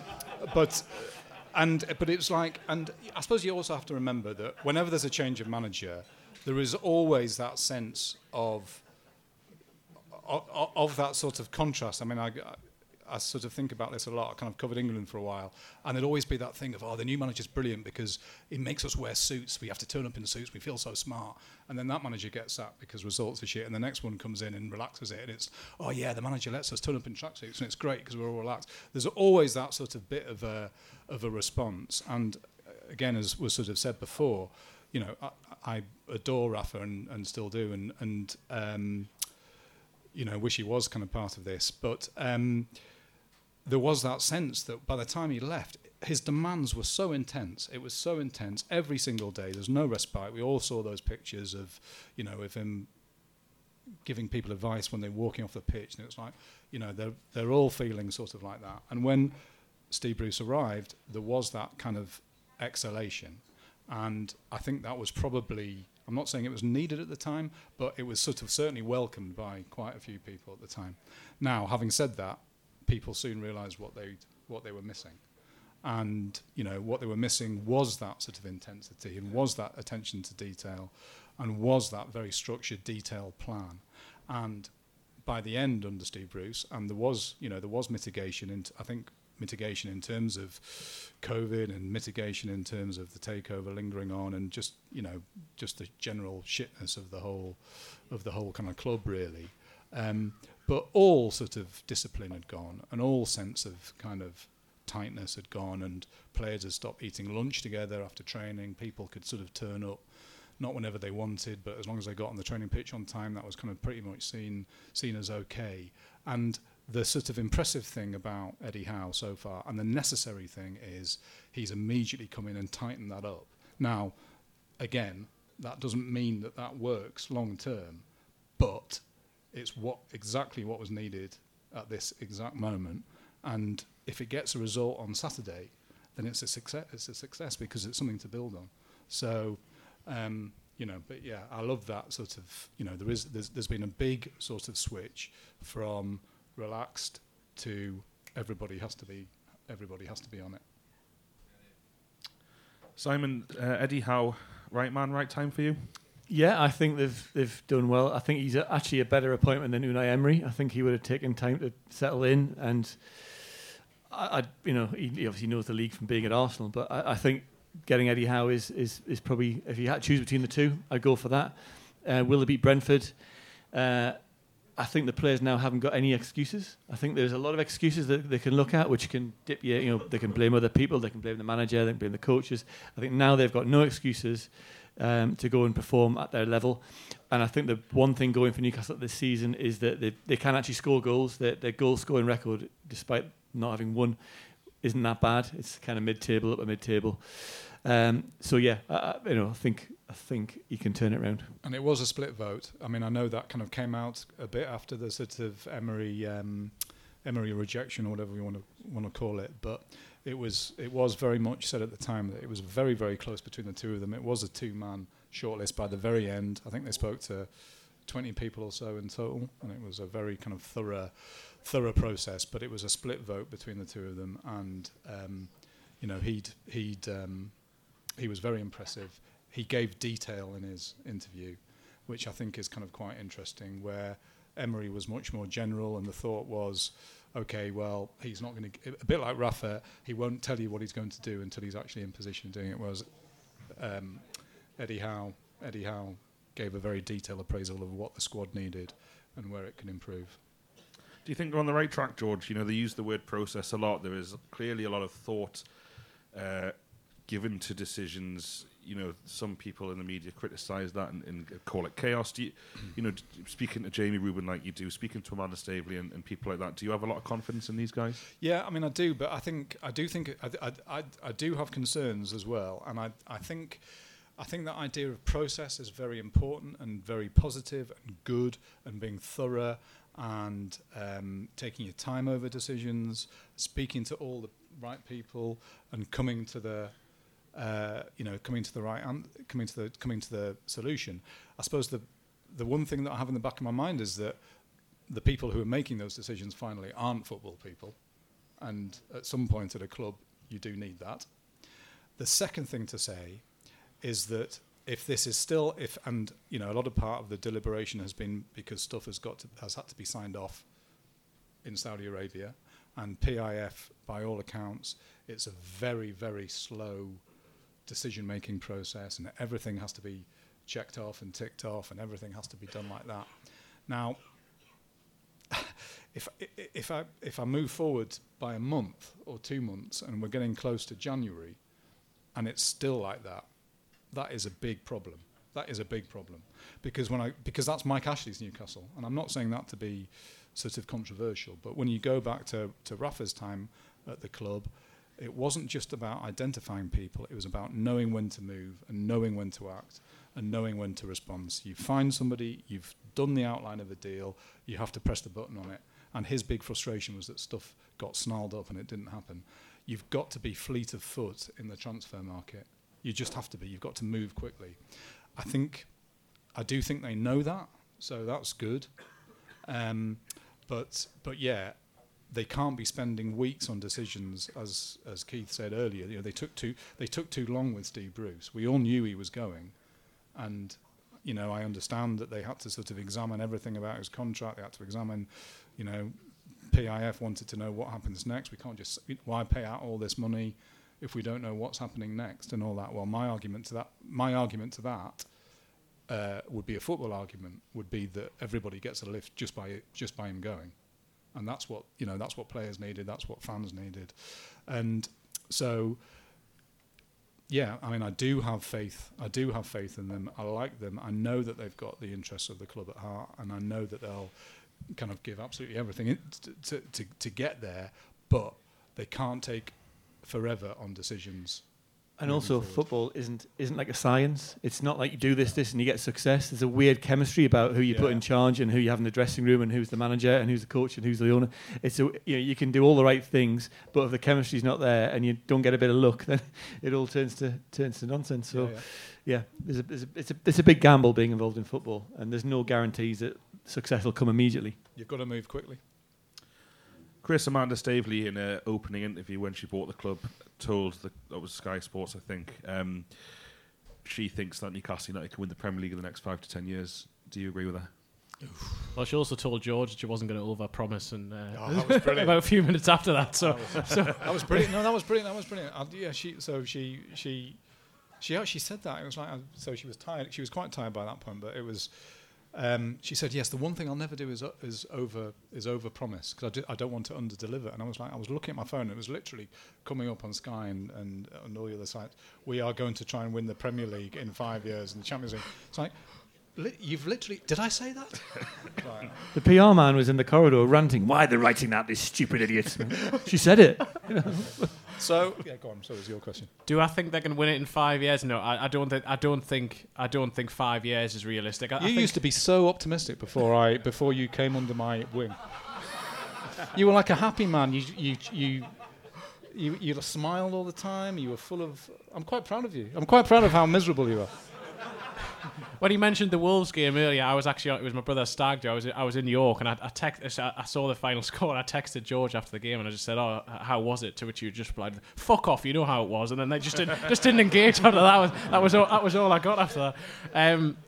But yes, I mean, in terms of can Newcastle win the Premier League in 5 years? No, I don't think 5 years is realistic, just because of the amount of teams who are in and around it at the top. I think if you go back to the sort of Chelsea time when Chelsea were taking over, then there was only really Manchester United and Arsenal who were competing.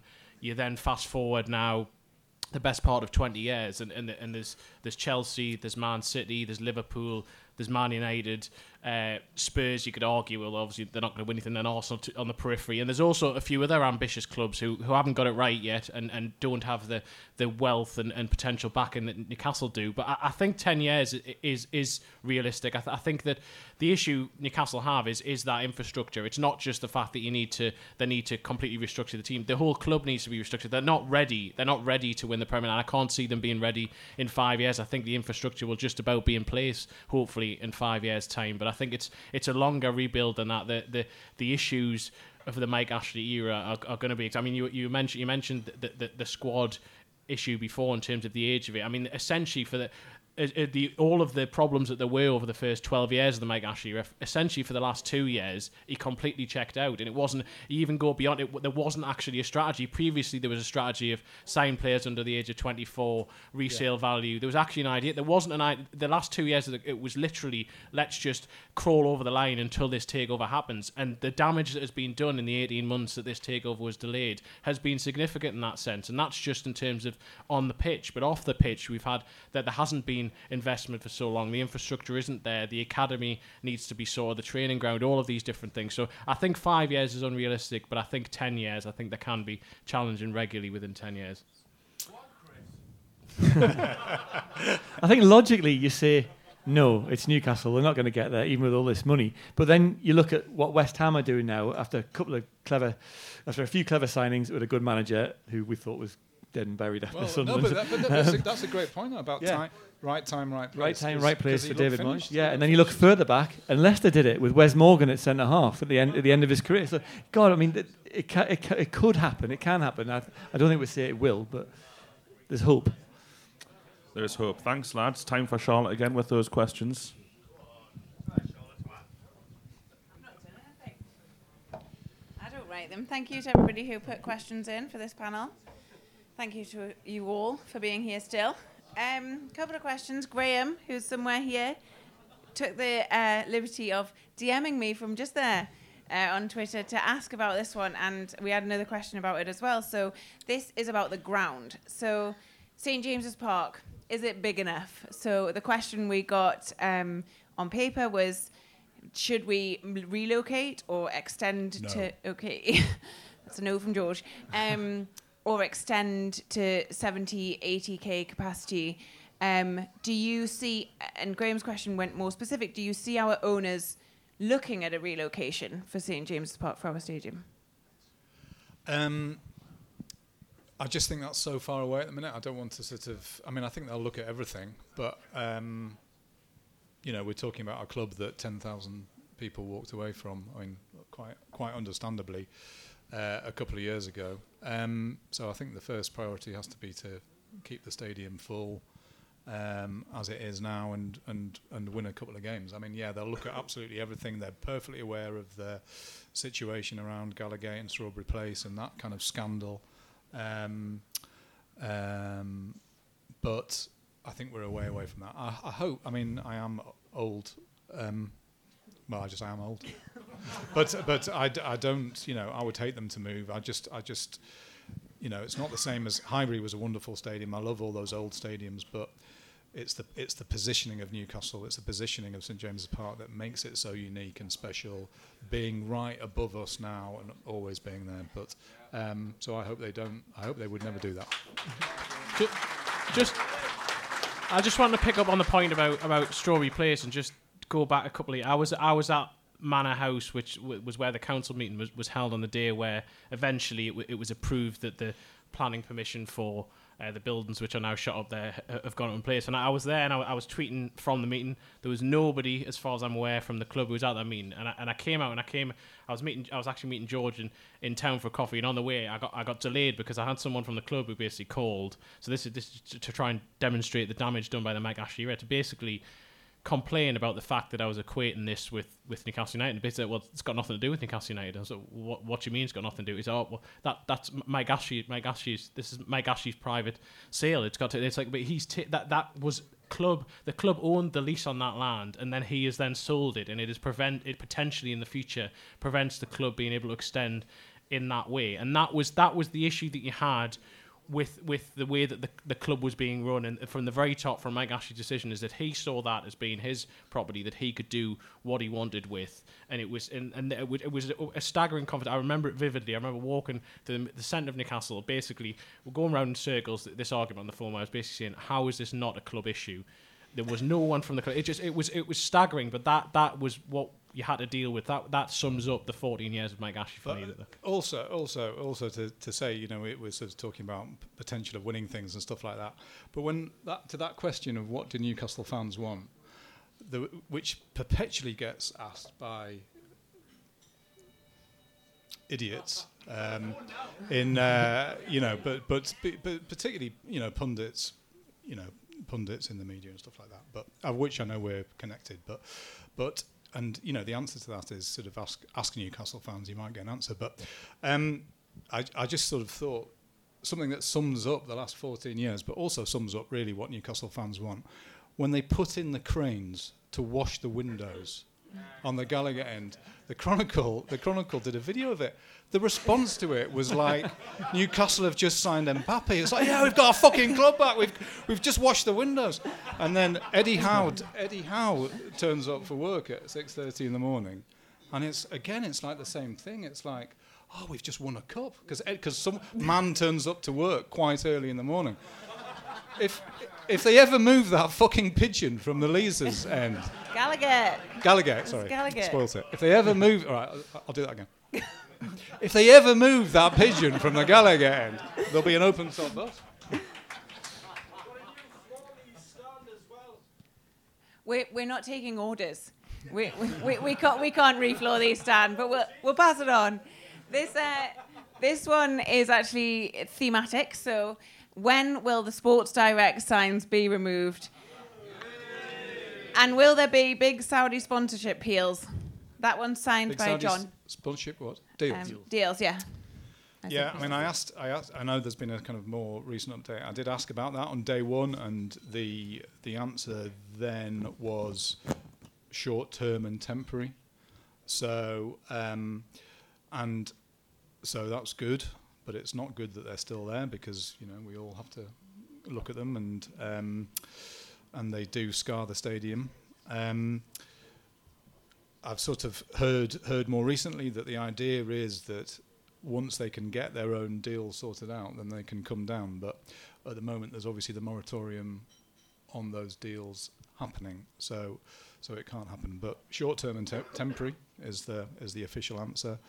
I mean, in terms of the big deals, we're still waiting to find out. And Amanda Staveley's been part of this.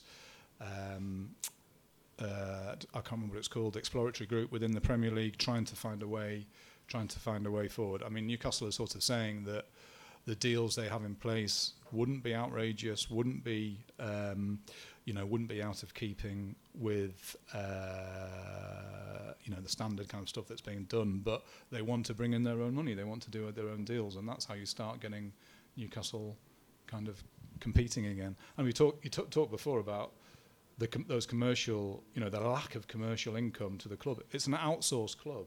So Ashley's argument was always that, we're not having to spend any money, so therefore any money that comes in is profit.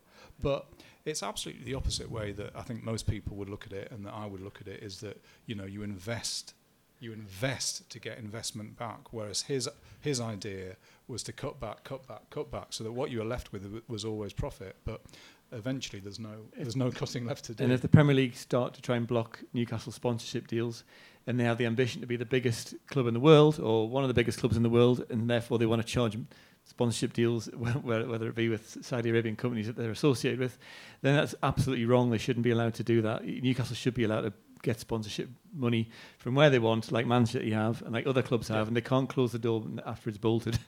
There's a lot of jealousy out there amongst the elite, and they want to throw as many obstacles in the way of Newcastle progressing as they can, I think, and that's wrong. Okay. Yeah, I think so. A little applause.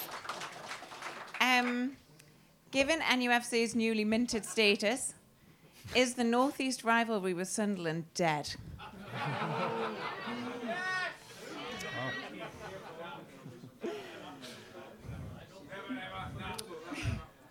I went to the Sunderland Cup game the other week against Burton. How did that go? They enjoyed the trip to Burton, and they opened. They opened one stand, and they had about 9,000. It was a really sad sight. I mean, we've covered Sunderland impartially, for when they were in the Premier League, and when it was an absolutely rocking place, and it was like probably noisier than St James's for a while. I'm sorry, not now. Rest assured, there was only about 6,000 there.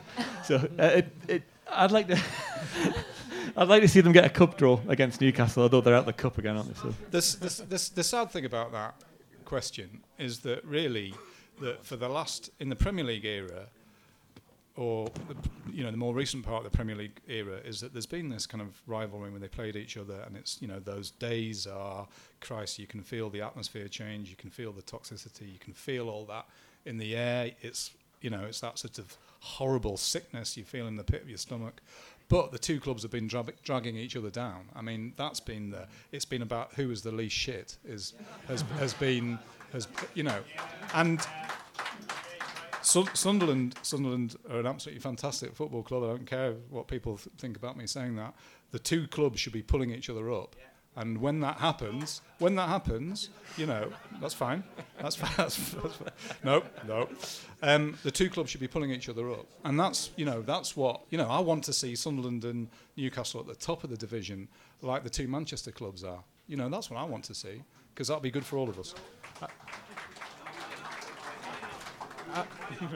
I'd agree with George. I don't think it's the end of the rivalry. I think it's a rivalry changed. I think particularly if and when Newcastle are successful, I think it's a rivalry that changes. But we were all at the stadium of, was it the start of 2018 when there was that absolutely bizarre whatever the pizza competition's called, where it was Newcastle's the under Papa John 21s. Trophy. They won it. Well, yeah, Sunderland went on and won it. A big win for them. But Newcastle, when Newcastle's under 21s, and there was like a few thousand Newcastle fans there, and there was several, and you still felt that intense, and it was partly because it was novel. I understand that, but it was also, I don't think that completely goes away. I think that regional rivalry is going to remain. I just think it will be changed, particularly if Newcastle. It's just a rivalry with Newcastle's under 23 team now. Exactly. Is that right? The thing about that game, it wasn't a first team fixture for Newcastle. No, but it was for Sunderland. But it was for Sunderland. Yeah. Because I remember in the Sunderland programme, or whatever the programme was that day, they sort of had that debate as to whether it counted as an official game because of that reason. Just to add balance to your lovely answers, I hope we'll never play them again.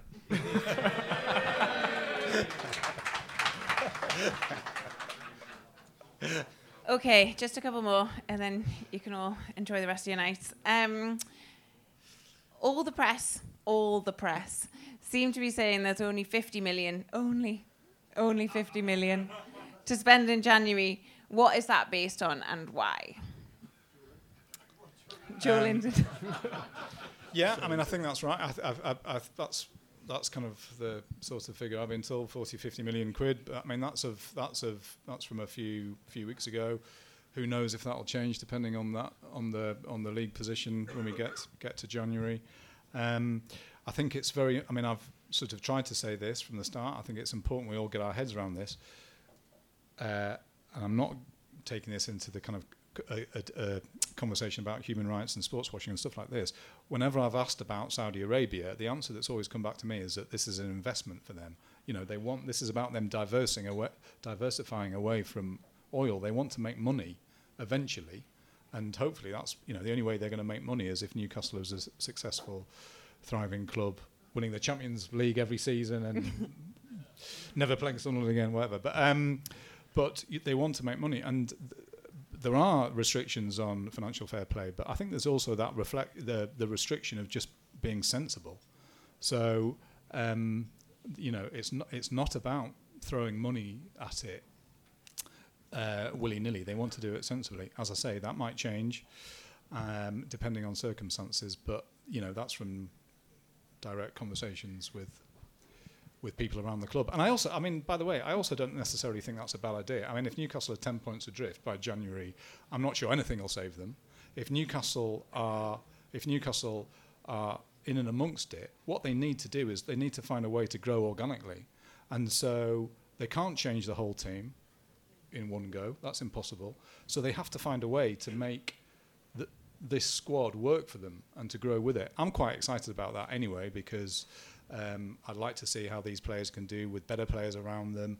I love the spirit that's been at the club since relegation. I do think that there is a proper good group core of players who are decent lads, decent people, and I think that's the way they want to grow, and that's the way it has to be. They can't do anything else. Great. Next question might not be, I don't want to be rude, but it might not be one for Chris. How does this feel in comparison to 92-93 season? No offence taken. Yeah, I'm not sure who you're being rude to with that. Are we getting ahead of ourselves here, or is it comparable? I don't think anything will compare with that. I think that was such a amazing comeback, survival, then bounce up again and again. Those days will be completely magical to people of my age. And George's, not Chris's, and I don't think they'll be replaced. And I actually don't think even though they didn't win anything, I don't think the magic of the entertainers era will be replaced either. That was all new to us then. Yeah, so we were young, we were naive, you know. Yeah. We needed the money. No, that's a different. But I'd 92, 93, I'd come back from college, and just that sense of a city inflamed, it was just incredible. Getting to St James's Park, you had to get there 2 hours before kickoff or 90 minutes before kickoff just to get in, and it was a magical feeling, married to the fact that the football was magical, and just that feeling that anything was possible. I don't think it's quite the same yet, because it's different circumstances. This has happened mid-season, and I don't think Eddie Howe is Kevin Keegan. There's not the talisman there. There's not the personal. Yeah, that whole drama of that, of Keegan coming back. 92, 93 will always be my favourite season. 93, 94 a close second, because he was able to tell Alex Ferguson we're coming after him, and they did. That said, for this generation, there's a lost generation at Newcastle, because people have found other things to do. If you take your kid to watch Newcastle in the Mike Ashley era, would you ever come back? Would they ever want to come back? And I think the fact now you've got aspiration, and you've got someone at the top saying we can win something, we can try, we can compete, is very, very compelling. Let's hope it goes one better. Well, I think that's a great note to end on. We have still got good questions, but I'm mindful of time. I don't want to keep everybody, but we'll keep them for next time, or we'll ask them on a podcast or something like that. I'll hand you back to Alex. Thank you all very much. Thank you all very much. More applause for our panelists.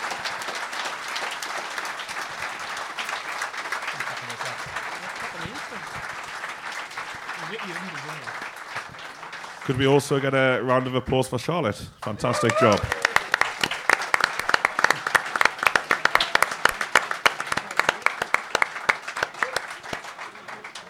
Not much more to say from me. Thank you all for coming. You've all done a great deed. You've raised £3,000 for a fantastic charity in the heart of our city. You all deserve a round of applause. Well done.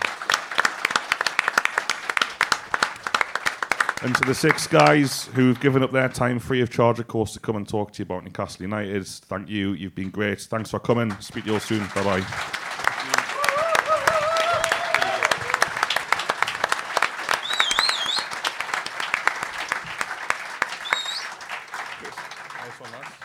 Free of charge. Shopify helps you sell at every stage of your business. Like that, let's put it online and see what happens stage. And the site is live. That we opened a store and need a fast checkout stage. Thanks. You're all set. That count it up and ship it around the globe stage. This one's going to Thailand. And that, wait, did we just hit 1 million orders stage? Whatever your stage, businesses that grow with Shopify. Sign up for your $1 a month trial at shopify.com/listen.